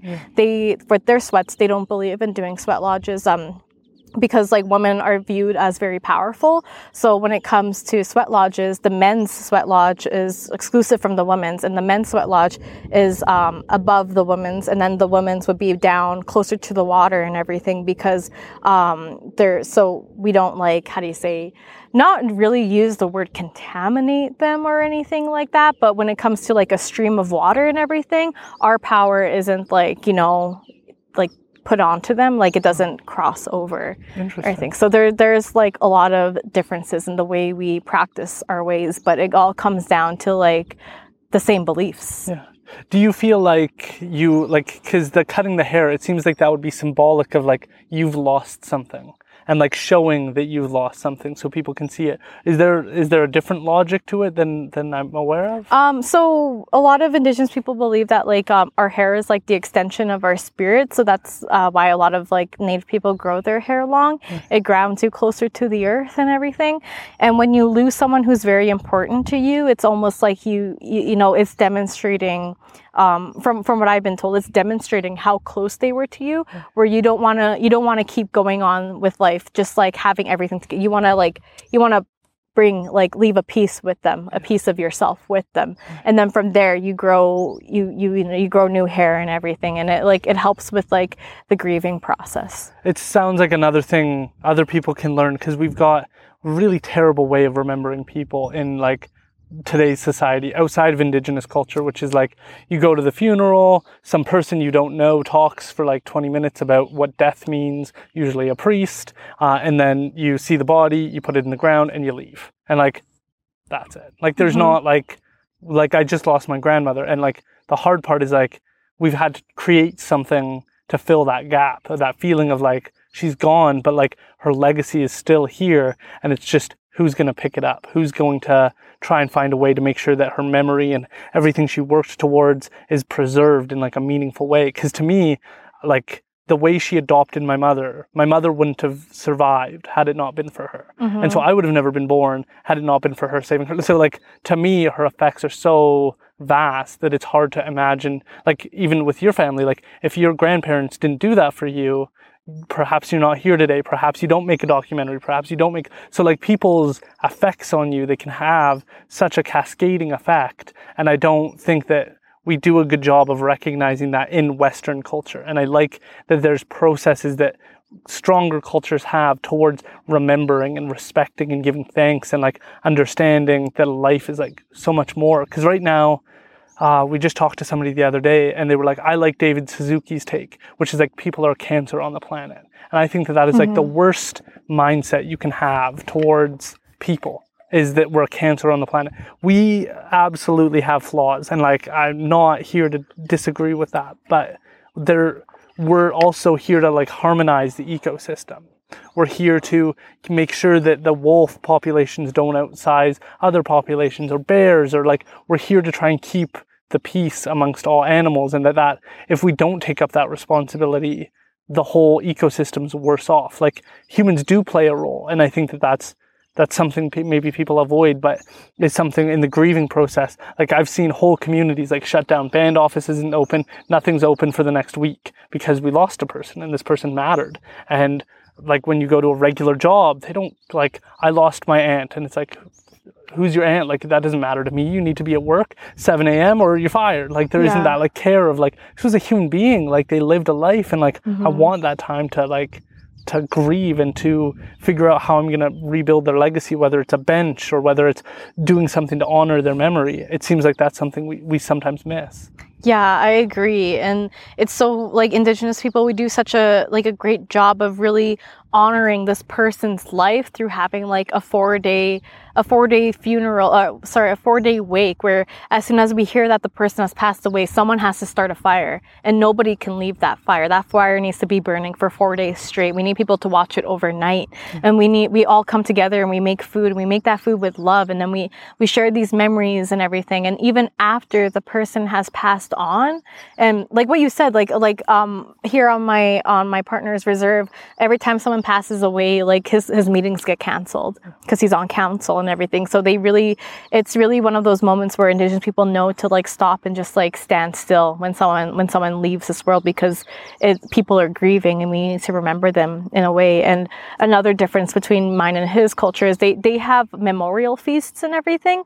But for my culture too, we have this belief that every 1 human year is 1 day in the spirit world. And our Cree believes is that after a person passes away, they go on a 4-day journey in the spirit world to find their way to like the happy hunting ground, to heaven and everything. And so every day they need to eat. So every year on the day, around the day that they passed away, we have a feast, a memorial feast of all their favorite foods, so we can feed them. And then after, we have a spirit plate and everything, and then we put it somewhere where no humans walk, and we leave it there for them. And so that's our way of remembering them. Even years after they pass away, we're remembering to feed them in the spirit world. And not just after those 4 days that it takes for them to find their way to the happy hunting grounds. It's, years after that too. Every few years we'll have a memorial feast, or even every year we'll do something to like celebrate them. I've heard of people having hockey tournaments in their name, and like, just finding ways to just keep their memory alive. And because one of our beliefs is that spirits get hungry too. So we need to keep feeding them, and we need to keep their memory alive in that way. Yeah. I actually had the opportunity to talk to Dr. Keith Carlson, who's an expert in Stolo history, and tying it in with his understanding of like what happened with colonization and stuff.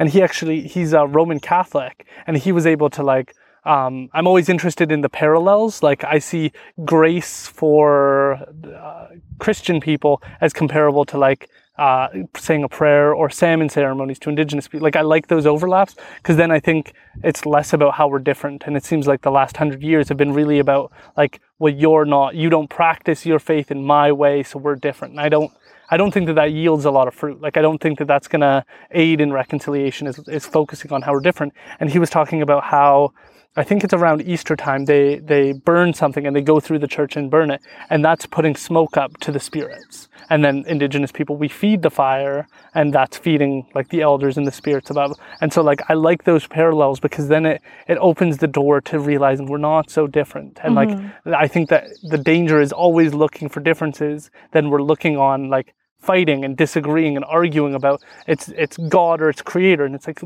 they mean something to both of us, and we can all agree that there's something bigger than ourselves, and that can perhaps bring us together. Can you tell us a little bit more about your partner and lead that maybe into your, I don't know where you want to start. Do you want to start with your manuscript? Because you started that first, your upcoming book. I think you started that first, and your How a Creator Sees You was your pastime. Yeah. Can you tell us about that? Yeah, so I actually started writing Mimikwas at the beginning of the pandemic when, the world shut down and everyone was forced to stay home and everything.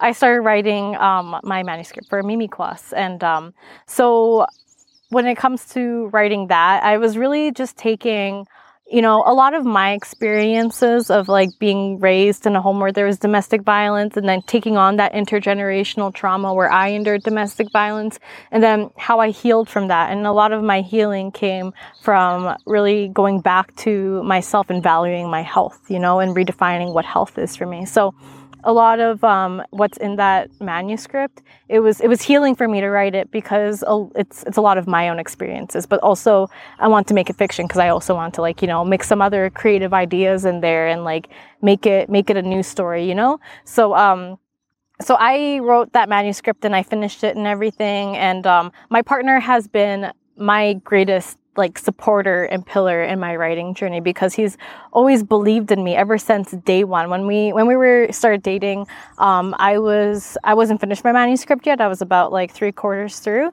and he never read it, and he already believed in me. He was already connecting me with mentors. He connected me with this woman. She wrote In My Own Moccasins, Helen Knott, and Calling My Spirit Back, Elaine Alec. He connected me with those two Indigenous female authors, and I got their emails, I got their like social medias, and I told them, you know, I'm not done this manuscript yet, but like I need some advice from like, because I didn't know any other people in the Indigenous literature world, but he did.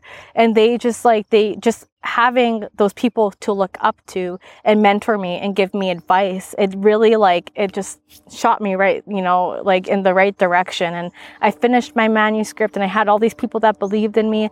And then going through the editing stages of my manuscript and everything, I really have to remember like the reason why I started writing, the medicine behind it. But it's a little hard when you're critiquing your own work all the time. You're like, oh man, like why did I put that? How do I, you know, you get writer's block and you have to like remember to be creative again. So that's when I was with my partner, and he was like, he's always like, you know, shot so many new ideas with me. When I'm like, I want to do something creative, he'd be like, well, write this, write a story about this. You know, he's really like just throwing ideas out there and really getting my gears rolling. And I was editing my manuscript, and I was starting to feel like a little bit discouraged because I was getting to that part where everything was a little bit too technical for me, and I was thinking about the possibility of me even being an author. I wasn't an author at that point. I was just a student at UBCO that had this manuscript that I couldn't seem to like, you know, really tie the ends together with. And so I told him, I was like, I kind of want to like write a children's book, and then I want to like, but I want to make it different. I want to make it my own. I have yet to really see like an Indigenous children's poetry book, you know, like Dr. Seuss. And I'm sure there might be some out there, but I just never seen it. I've never read it. I've never seen it. So I was like, I want to like kind of make like a Dr. Seuss inspired, you know, children's book for Indigenous people. And so we sat there and we brainstormed and everything. And I was taking a poetry class at the time too. So I was like, so the poetry gears were already rolling. I was like getting really creative in that area. And then after brainstorming and everything, we came up with the idea of writing a poem to really empower Indigenous boys with their braids. And then I took like my experiences of when I was called a dirty Indian in grade 6, and I was like, you know, how did I feel at that time? You know, I felt like, you know, I didn't like my skin. I wish my skin was lighter. I didn't like my hair. I wish my hair was blonde. I wish my eyes were like blue. You know, I wished all these things. I wish that I looked like a white person. And I remember like and I know that I cannot be alone in that. Mm-hmm. So I took that experience and I found a way to like really make it into a big poem, and then using my my Gookum, you know, keeping her memory alive because she's getting old, and I know that like she's not going to be here for like, I don't know. I can't guarantee that she's going to be here 20 years from now. I hope that she is, but I can't guarantee that. So what can I do now while she's alive to honor her memory so she knows that she will be remembered, and like she's the inspired character long after she's gone. So really taking those teachings of like honoring your elders, taking the experience that I had of facing racism and really turning it into a story. Indigenous people have always been storytellers. So it's kind of a way of me also decolonizing, you know, storytelling too. Putting it in a paper format so it can be like printed and passed down and in stores and people can buy it. So I really I put so much love into this poem, and you know, it's actually kind of funny because once I perfected the poem, it took me a week max, and I ordered all the illustrations and everything. And like the poem, I loved it so much, and it was about this little boy named Muskwa, and his name is Muskwa means bear in Cree. and it had to do with his braids, and I took in the teachings of like the metaphors of like the bears and stuff, and I mixed it into the poem. And then it came up to the time where my illustrations were almost done. I think there was only like 2 more pages left of illustrations left, and I was done editing it and everything, and I was like just waiting for those illustrations to come in so I can put it all down on paper. And I was scrolling through Facebook this one morning, and I don't usually go on Facebook first thing in the morning, but for this time I did, and I came across this advertisement for this book that was published, and this woman was holding this book in, I think it was like a Barnes and Noble store, and it was so similar to my book, and it was down to the name. His name was Bear, and it was about his braid. And it wasn't a poetry book, but it was the same theme and the same name, and it was about his braid. And I was like, whoa, I just came to this like, the standstill where I was like, I put so much love, I put money into this, and now like, do I still go through with publishing it? Even though like, I don't know how like it works with like getting sued and stuff with like, copying someone's idea or anything like that. Even though I never knew this person, I never even knew that like this book was out there or anything until that moment. And so I was almost like feeling a little bit discouraged. And then my partner told me, he was like, successful people don't just give up, they pivot, they work around it. So just like how can you pivot from this? What can you learn from this? And well, the first lesson was there's no such thing as an original idea. Everything is adopted, everything's adopted and recreated and like made their own. So that was one thing. It was really like, it really brings like your ego down to like a humble level where you realize that there's no such thing as an original idea. And then finding a way to pivot it. Because at that moment, I truly believed that there was, a greater purpose behind this book. Because while I was writing it, I was in too deep. I already saw myself reading to all these little Indigenous children and them looking up to me and, like their eyes beaming and, seeing themselves in me and me seeing themselves in them, that reciprocation. I was already visioning that when I was writing the book. So I was emotionally invested already. So I was like, I can't give up now. I have to pivot. So it took me a little while, but within a month, I had changed my whole poem around, and I changed his name to Kahue. And I brought in the teachings of like eagles who fly the highest in the sky. And, at the very end of it, I like re-edited my illustrations and everything. And once I finally got it all down on paper, I realized that everything happens for a reason, because I loved this version 10 times more than I loved the first version. And I loved the first version with all of my heart. So it was just such an intense amount of love that I put into it. And I was like, everything works out the way that it is supposed to work out. And then I self-published it. And then my partner, he helped me with marketing and everything. And eventually I got to read to a school in the town that I grew up in, not the Catholic school, but the elementary school, Ponoka Elementary School. I read to them twice, once through Zoom and once in person. And both times at the very end of it, they're like saying hi to me, which means thank you in Cree. So it's just like so amazing, like to that community. They're doing so much work with reconciliation, much more work than when I was a child. But to see them have that work with reconciliation where a whole class says hi to me, like thank you in my language, it was just like coming full circle and like having this feeling in your chest. And that's the thing, like every time after I read to children, I read my book to them, I have like this feeling in like my diaphragm, and I couldn't really quite pinpoint it until last month in May, where I was reading to them in person. And at the very end of reading, I had that feeling like in my heart and my diaphragm. And this little boy, he was wearing a purple ribbon shirt, and he had like long hair, like probably up to here. You can tell it's like in that awkward stage where they're growing it out and everything. He had these like big glasses and like these big teeth, and he raised his hand and he was like, my name is Kahue, and your book helped me like love my hair and love my braid. And in that moment, that's when I realized that, that feeling that I was getting after I was reading to them, it's only passion and purpose that can really feel that. Yeah. So yeah, my partner, he's been such a big support in all of this. Would you be able to tell us the story of how the name came about? Because I think that that's a really beautiful connection between you and your partner, and how the name sort of came about for your first book. Mm-hmm. So I was writing a poem about my partner, and it was on our anniversary, and I was just trying to when you love someone, I feel like love is such a deep feeling that like it's so hard to put it into words. And at the end of my poem, I just asked him, like, you know, do you see yourself the way Creator sees you?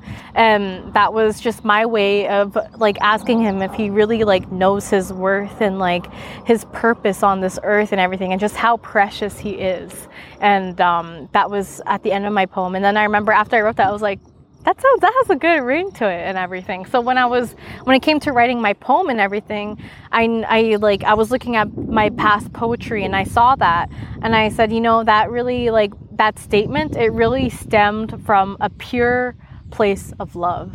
So I took it and then I remade it into, like, you know, asking children that. I'm like, how powerful would it be if you asked a child who is still growing, who is still so naive to this world, and someone like an Indigenous person older than them asked them if they saw themselves the way Creator sees them. I feel like that would, you know, I was really thinking, you know, is that something that I needed when I was a child? And that's where I like really ran with it. And it's just like my greatest work has all come from a place of love. So yeah, that meaning, and like it's easy to do something when you feel the meaning and the drive behind it, because as we were talking about before we started recording, there's this, like, people say, I want to write a book, but they have no idea why they would write a book, who they would write it for, and it's like, I just want to check a box. But you've done it with such intent of like, these things sound like they've come naturally. What was the decision to self-publish? Was this partly like you were proud that it was yours, that it was made by you? What was the kind of decision to self-publish? Because that sounds like far more work than hiring somebody else to do it all for you. But I've also seen people who hire those publishers and they don't get any of the support. And now they've paid a lot of money and like partnered with somebody, and then they don't have somebody on their real team that's trying to get their word out on their book. So what was the decision like? So there was like a few things that made me self-publish. And number one is that when I was writing my poem and everything, I didn't want anyone to change my words. And although it is good for you to get like outside sources to edit and critique your work, I'm not saying that that's not okay. That's really important in the writing process, is to get like those second opinions. Mm-hmm. But for this one, I held it so close to me that I didn't want, like, after reading the poem and everything, I'm sure people like who do good editing and stuff, they probably like, oh, I would have done it like this and stuff. But for me, for my first book, I really wanted it to be 100% my words and my work. And I wanted it to see just, you know, how far I can go just doing it on my own. And then from there, like taking the lessons and then start like expanding and going through publishing companies and everything. So that was one thing, is I didn't want any of my words to be changed. And another thing too is I had a sense of urgency to publish it. And, you know, it goes back to like me, like really believing that writing is like a spiritual practice for me, like storytelling, and there's such a greater purpose behind it. When it came to this children's book, I once I started writing, I said, I need to get this out as soon as I can. I can't wait 6 months for a publishing company to get back to me. And I can't, like, I had this vision. I wanted my artwork to be a specific way. And I wanted everything on the book, from the front cover to the back cover to all of the words. I just had this, like, you know, this knowing that it had to be this way and this is the way it was supposed to work out. So I watched a quick YouTube video on self-publishing and I was like, that's actually quite easy. And Amazon Kindle Direct Publishing actually does a great job with like giving you all the resources and the outlines for like templates and stuff like that. So it's fairly easy to self-publish once you put in like all the work and everything. So yeah, but it really got back to like me like having that sense of urgency to get this out in the world. And I feel like everything happened the way that it was supposed to happen. Like getting pivoted to go in a different direction, and like the publishing date, it was like divine timing. Yeah. Was there like a sense of pride as well once you hit that self-publish button? Like once you hit that point that this is all you, there's no people behind the scenes trying to pull strings or anything, that this is authentically your first step into the publishing world? When I first published it, I didn't like really quite believe in myself. I was like, hey, it's out there, and I posted it, and I was like, if anyone wants to buy it, you know, it's right there. And then next thing you know, people were buying it, and next thing you know, I was getting interviews interviewed by these media outlets, and then I was like, people were reaching out to me, and they were reading my book far before I even got the book in my hand. People had already had their copies, and they were telling me how much they loved it. People were telling me they cried when they read it. And in that moment, I was like, still didn't quite believe in myself, but other people believed in me. So I was like, I took that action. Momentum was coming. People were believing me. And then I held the book in my hand. And then I would say that it wasn't until I held the book in my hand and I read it and I realized what I just created that I really felt that sense of pride. Yeah. And then speaking to these media outlets and everything, I had just a little bit of imposter syndrome because it was my first book and I published it all by myself. But over time, like getting these opportunities and everything, it's really grown my confidence to really be proud with what I've created. Yeah, what has that been like? Because maybe you see yourself as like the components to doing what you're doing. There's so many more than maybe you realize in the get-go of like having to do media interviews and having articles written about you and being savvy on social media. What has that, like the book is done and that's maybe your comfort zone, but now there's interviews and there's talks about it and there's getting the name out and stuff like that. What has that journey been like? So it's been a lot to work with, to be honest, because in my heart, I'm still like this little girl that grew up in like Kitsaputnuk tribe and like, was a teen mom. I endured like domestic violence and everything. So there still was this like belief that like, what am I doing? Who do you think you are? Like, that's what the imposter syndrome is. But, I had this opportunity to speak at the Can Do conference as a national youth panelist. And when I was first like accepted into the panel and everything and like seeing everybody else's stories, I was like, wow, like I don't really like, thinking I don't measure up and everything. But my partner really helped me, like really was like, what, don't think that way. Like, what the heck, you're an author and everything, It was really learning how to accept like the good things that came with like accomplishing this and really like accepting people, saying, congratulations, you're a good writer. And then like really accepting that and believing it. It took some practice at first, but over time, after like telling my story over and over again, it's like repetition and everything, and it's really like making me realize that I have come a long way. And as important as it is to be humble and to keep striving for higher goals and everything, it is also just as important to be in the present, in the moment, and think, wow, I was that little girl who faced racism and like didn't really love myself. I was that teen mom who ended up in like a woman's shelter and everything. And now I'm here right now and I have this thing that people are proud of, and it's opening so many gates for me and really saying, look what happens when you open your heart and you really water your passions. Yeah. And it's just retelling my story. It's really helped me, realize how far I've come. Yeah, and being able to tie that not just back to like your own success, but being able to know that it's having like a positive impact on those individuals in the schools that you're presenting at. And I think you went to the West Edmonton Mall and did work there. Could you tell us about like the impact you've seen on young people and that inspiration?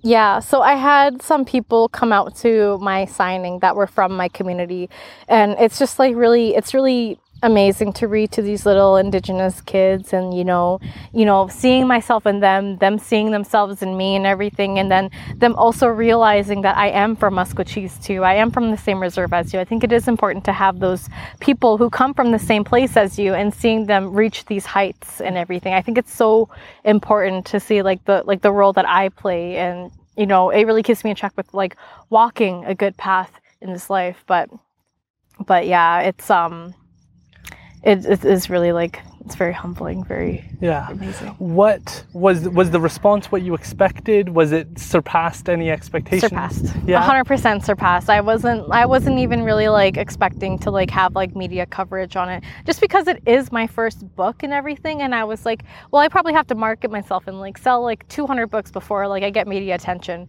But I probably only sold like 100 books before I like got media attention and everything. It was just like, I wasn't expecting it all to come so fast. Yeah. It was very fast, almost like a little bit too fast, where I was like talking to my partner Ryan. I was like, this is happening too quick. I don't know if I'm like ready for this. I don't know if I believe that I can really do this. Yeah. So yeah. What was that sort of journey like to start to adapt? Because I think that's the inspirational part of like nobody envisions themselves reaching those kind of heights. Nobody, but like you kind of have to ride the wave and take advantage of the opportunity. But there is sort of that like, let's put the brakes on, let's slow this down a little bit because people are knocking. So what was that kind of journey like? It's going back to, you know, you don't have to fully believe in yourself at first. You just have to take action, and through action you gain momentum. Other people start believing you, and then you can fully believe in yourself. Is there anything that you haven't liked about this, like that's been a challenge or adversity that you faced publishing your first book? The only thing I can think of is maybe being on social media to get the word out. Everybody says stay off of social media, but even with the podcast, you can't stay off social media in order to get the word out. Yeah, so actually back in March when me and my partner, we started our Decolonizing Wellness documentary, on one of the episodes we did a dopamine detox where we stayed off of social media. We didn't eat fast food, we didn't watch TV, we didn't listen to like music and stuff like that. It was like a full-on like extreme dopamine detox where we were just forced to just be, you know, really all we could do was meditate without like the mindfulness, like meditation music and stuff like that. Be out in nature. We had to find ways to keep ourselves busy, and then through that dopamine detox, I realized just how amazing I feel without social media. And that was 3 or 4 months after I published this. So then it started to become a little challenging with marketing, and I was like, well, you know, I really want to like, a big part of me wants to like delete everything and not go on social media ever again. But then social media is such a tool that you can use for all of these things. So it's like, it was a challenge having to find the positives in social media, how I can use it as a tool, how it can bring me opportunities, but also having the self, how do you say, like the restriction to limit myself from falling back into being on social media too much where it starts to become toxic for me. So the way I view social media now is it's almost like a job. Yeah. And sometimes it's not like, sometimes I don't like it too much to having to like post and everything, because there's that fear that, I'm going to fall back into the social media rat race and everything, or like the hedonic treadmill and everything, and then, you know, feeling so burnt out after scrolling on Instagram for like an hour, and then like having these thoughts like I'm comparing myself to other people. But it's like, it's having to learn how to use social media as a tool to market. It's a challenge that I'm still learning how to master today. Yeah, the only advice I can give is my partner and I have gotten very good at scheduling the posts. So like every day, I think 2 posts go up. I have no idea when. I don't pay attention to it, but like Facebook does give the option to like schedule all your posts. Oh, really? And so now, and you can do up to, I think, 3 or 4 months of scheduled posts. And so obviously with some things you can't plan ahead and schedule it because maybe there's an interview dropping that you didn't get to choose when it releases. But for the most part, like I'll take the podcast, turn it into clips, schedule all the clips on Twitter, Instagram, Facebook, and they just go up when they go up, and I don't have to connect with that, because that was a trap I was falling into. Is I talk so much smack about social media, and then I'm on there trying to get the word out and being like, gotta like it, gotta like get the comments out, and it's like, if you can just schedule it, then you have like less of a connect. And maybe it doesn't do as well if you're sitting there like trying to get the word out, but at the end of the day, they're gonna like it or they're not. But that's the only kind of trick I found, is kind of disconnecting myself with when it's going live, because then there's like that, like, how's it doing now, every 5 minutes, but when you don't know when it's releasing, there's like kind of like people will be like, oh, you just posted, and I'm like, I'm just sitting here talking to you, so yeah. Wow, I didn't know that you can schedule your posts. I'm gonna have to ask about that after this podcast, how you guys do that, because that would help me a lot with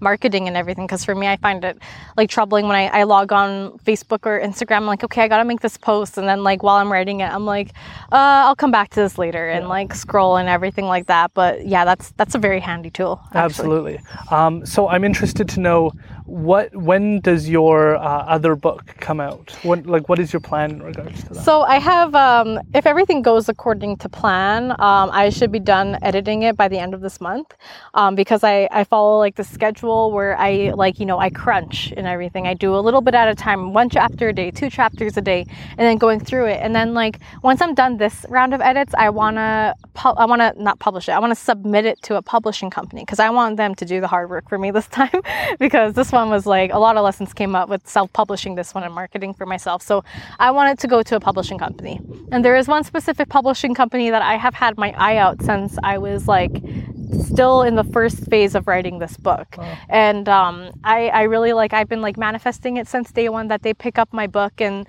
thank God they have a little thing where they accept manuscripts from Indigenous people without going through a process. They just it's just a button. They usually go through a process with other books, manuscripts and everything, where you have to go through these stages and everything before you can submit it. But for Indigenous people, you can just submit your manuscript directly to them. Wow. And then they'll get back to you within a few months. So I really want to put my book there because tell us about the publisher so we can get the word out. They published Indian Horse. Okay. So by Richard Wagamese, and I believe they published Medicine Walk by Richard Wagamese. A lot of Wagamese's work, which by the way, just a quick tribute to Richard Wagamese. Yeah. He's inspired me so much in my writing journey. And rest in peace, he actually lived just in Kamloops over here. Wow, I did not know that. Yeah, so he's inspired me so much in my writing, and I just wanted to he was the trailblazer for me, and he paved that path. So I feel reading Indian Horse, it really that was the book I read around the time that I started writing again, fiction terms and everything. And so I just really want to follow his footsteps and everything, because he really blazed that trail for me. So it's the same publishing company, Random Penguin House. They published Indian Horse, and I'm planning on submitting my book there. But I have also applied for this Audible Indigenous Writers Circle. Have you ever heard of it? No. So Amazon, Audible and everything, they have this program for Indigenous writers, and they have these authors mentor Indigenous writers, and I applied for it, and I should know by the end of this month if I got accepted into it or not. And they have Richard Van Camp, who is he's going to be one of the mentors in this, and he's going to so if I get accepted and everything, I would love to be mentored by authors like him, and really see what their opinion is, and see where they can critique my work, where they can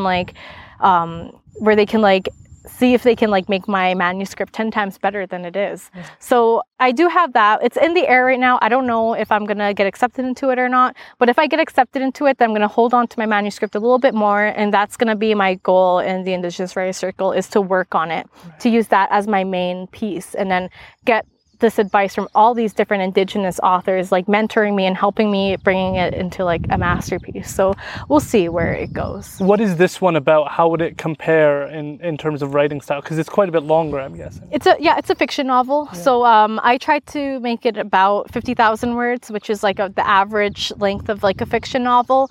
But it is about this girl named Mimi Kwas, which means butterfly in Cree, and she heals from intergenerational trauma from running and really valuing her physical activity. Wow. So it's there's without spoiling too much, there is a lot of it's kind of how do you say it? There is intergenerational trauma in there. There is sensitive topics in there, but it also shows her journey of how she overcomes every single one through healing. Yeah, that is the message I think that we're working on right now, because I know a lot of people who just are now learning about residential schools and what's going on, and they want to help, but from their perspective, it's how do I get involved in reconciliation? How do I make a positive difference? And my perspective has been consistently, grab your book. I don't know if you've heard of Stand Like a Cedar, but that's a Stolo-based book with Carrie Lynn Victor and Nicola Campbell, who wrote about standing strong. And we have a story about our cedar tree, that a generous man was turned into a cedar tree, and that it gives back to the community. And so you want to live your life and be strong and stand like a cedar.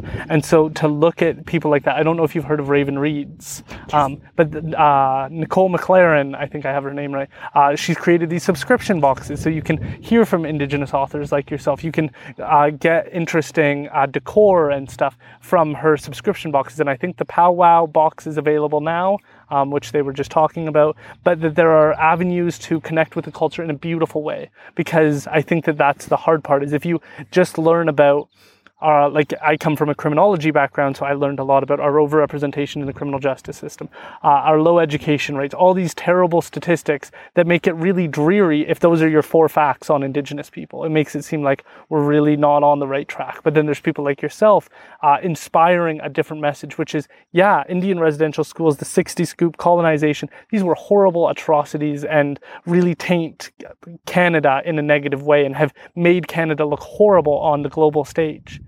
But the beautiful story is how strong the people who attended were, how strong their children are, how strong their grandchildren are, and how we're not down and out. We're not done. This isn't the end. We're going to turn this around. We're going to bring back and we're going to fix, seems like, a lot of like Canada's problems when it comes to energy, when it comes to taking care of the environment, when it comes to these things. We are the trendsetters that I think others will eventually follow. And so I think that that's hopefully the message people think of when they think of Indigenous people now, not that we're down and out, that we're on the rise, and look at us turn all of this around because we are so resilient, because we are so strong. Yeah, there's a couple quotes that I've seen before. The first one is, as much as we carry like our ancestors' pain, we also carry their resilience and their strength and their love and their ability to laugh during hard times.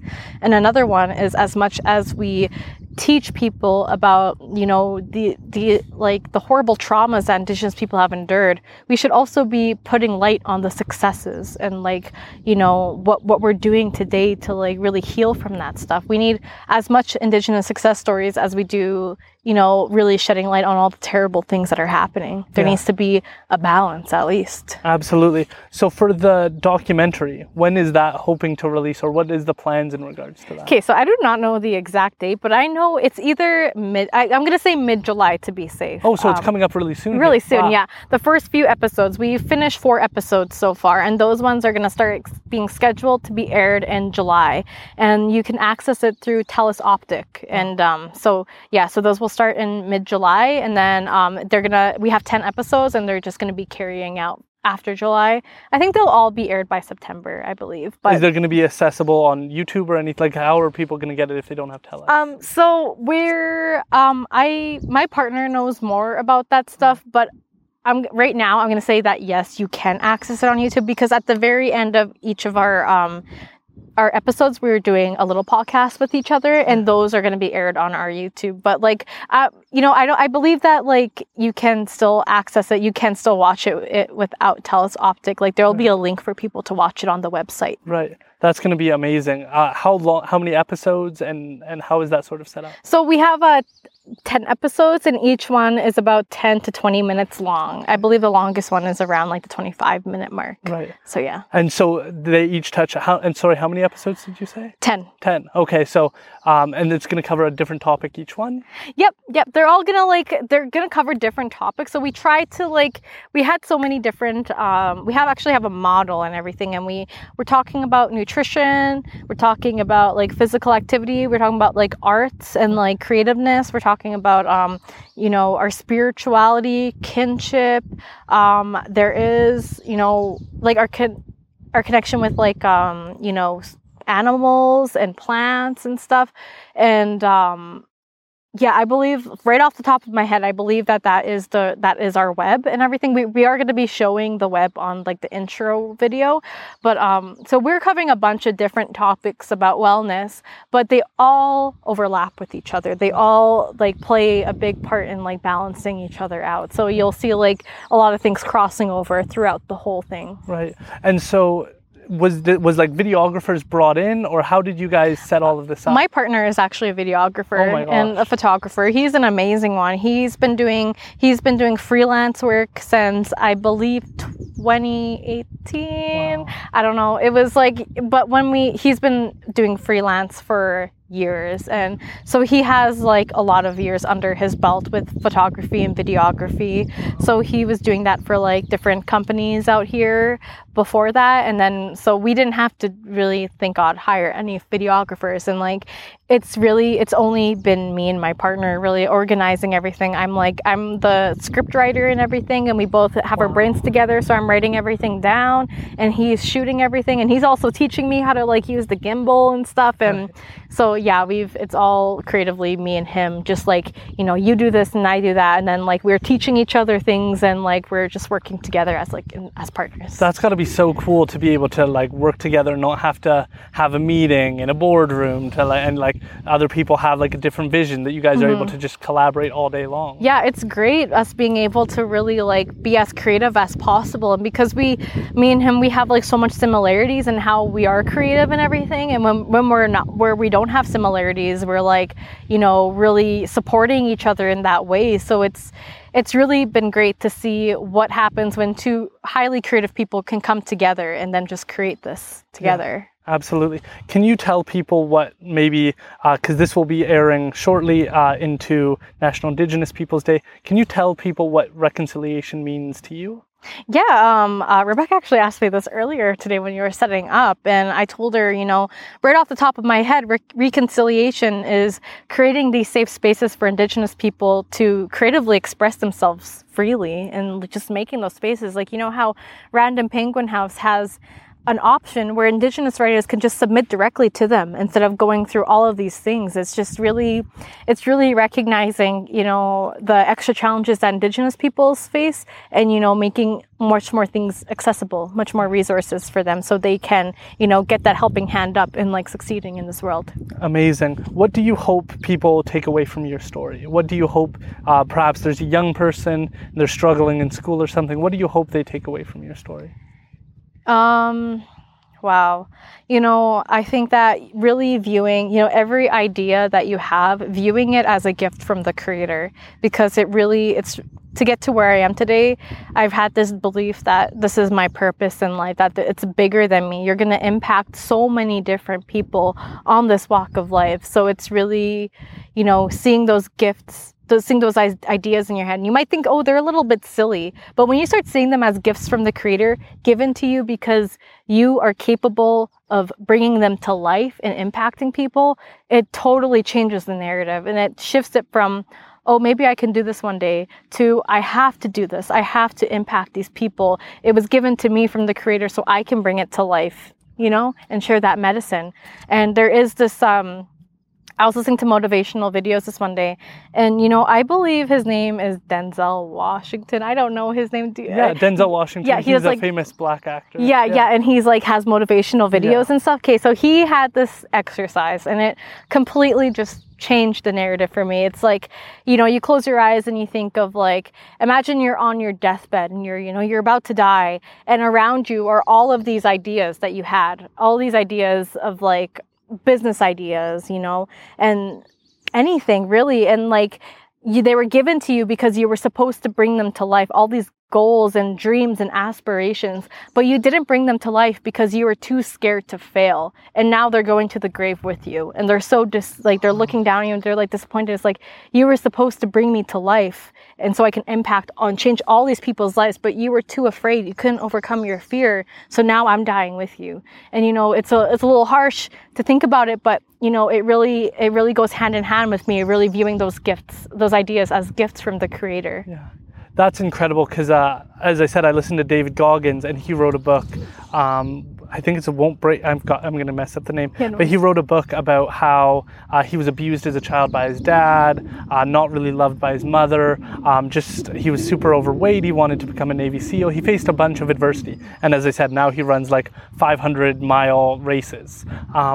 But one of his kind of anecdotes was that he goes up to the pearly gates, and there's a guy there, and he's saying what you were supposed to do in your life in order to get into heaven. And his dream was to get there and have them say, you were supposed to do that. Yeah, you did that. Yeah, you did that. Oh, we didn't expect you to do this. Oh, you weren't supposed to run 240 miles. Oh, we didn't expect you to do this. And to have that whatever list of the end of your life to surpass whatever anybody's expectations were for you, that you could do that's conceivable, that you could surpass even what anyone expects of you, and that would be a really good thing to see how far you could push yourself. Just like when you're facing adversity and you're out in the cold and -40 and you're I never thought I could do this, but you do these things and you go wow, I'm capable of more than I ever anticipated. And I think that's such a motivational message to leave for people.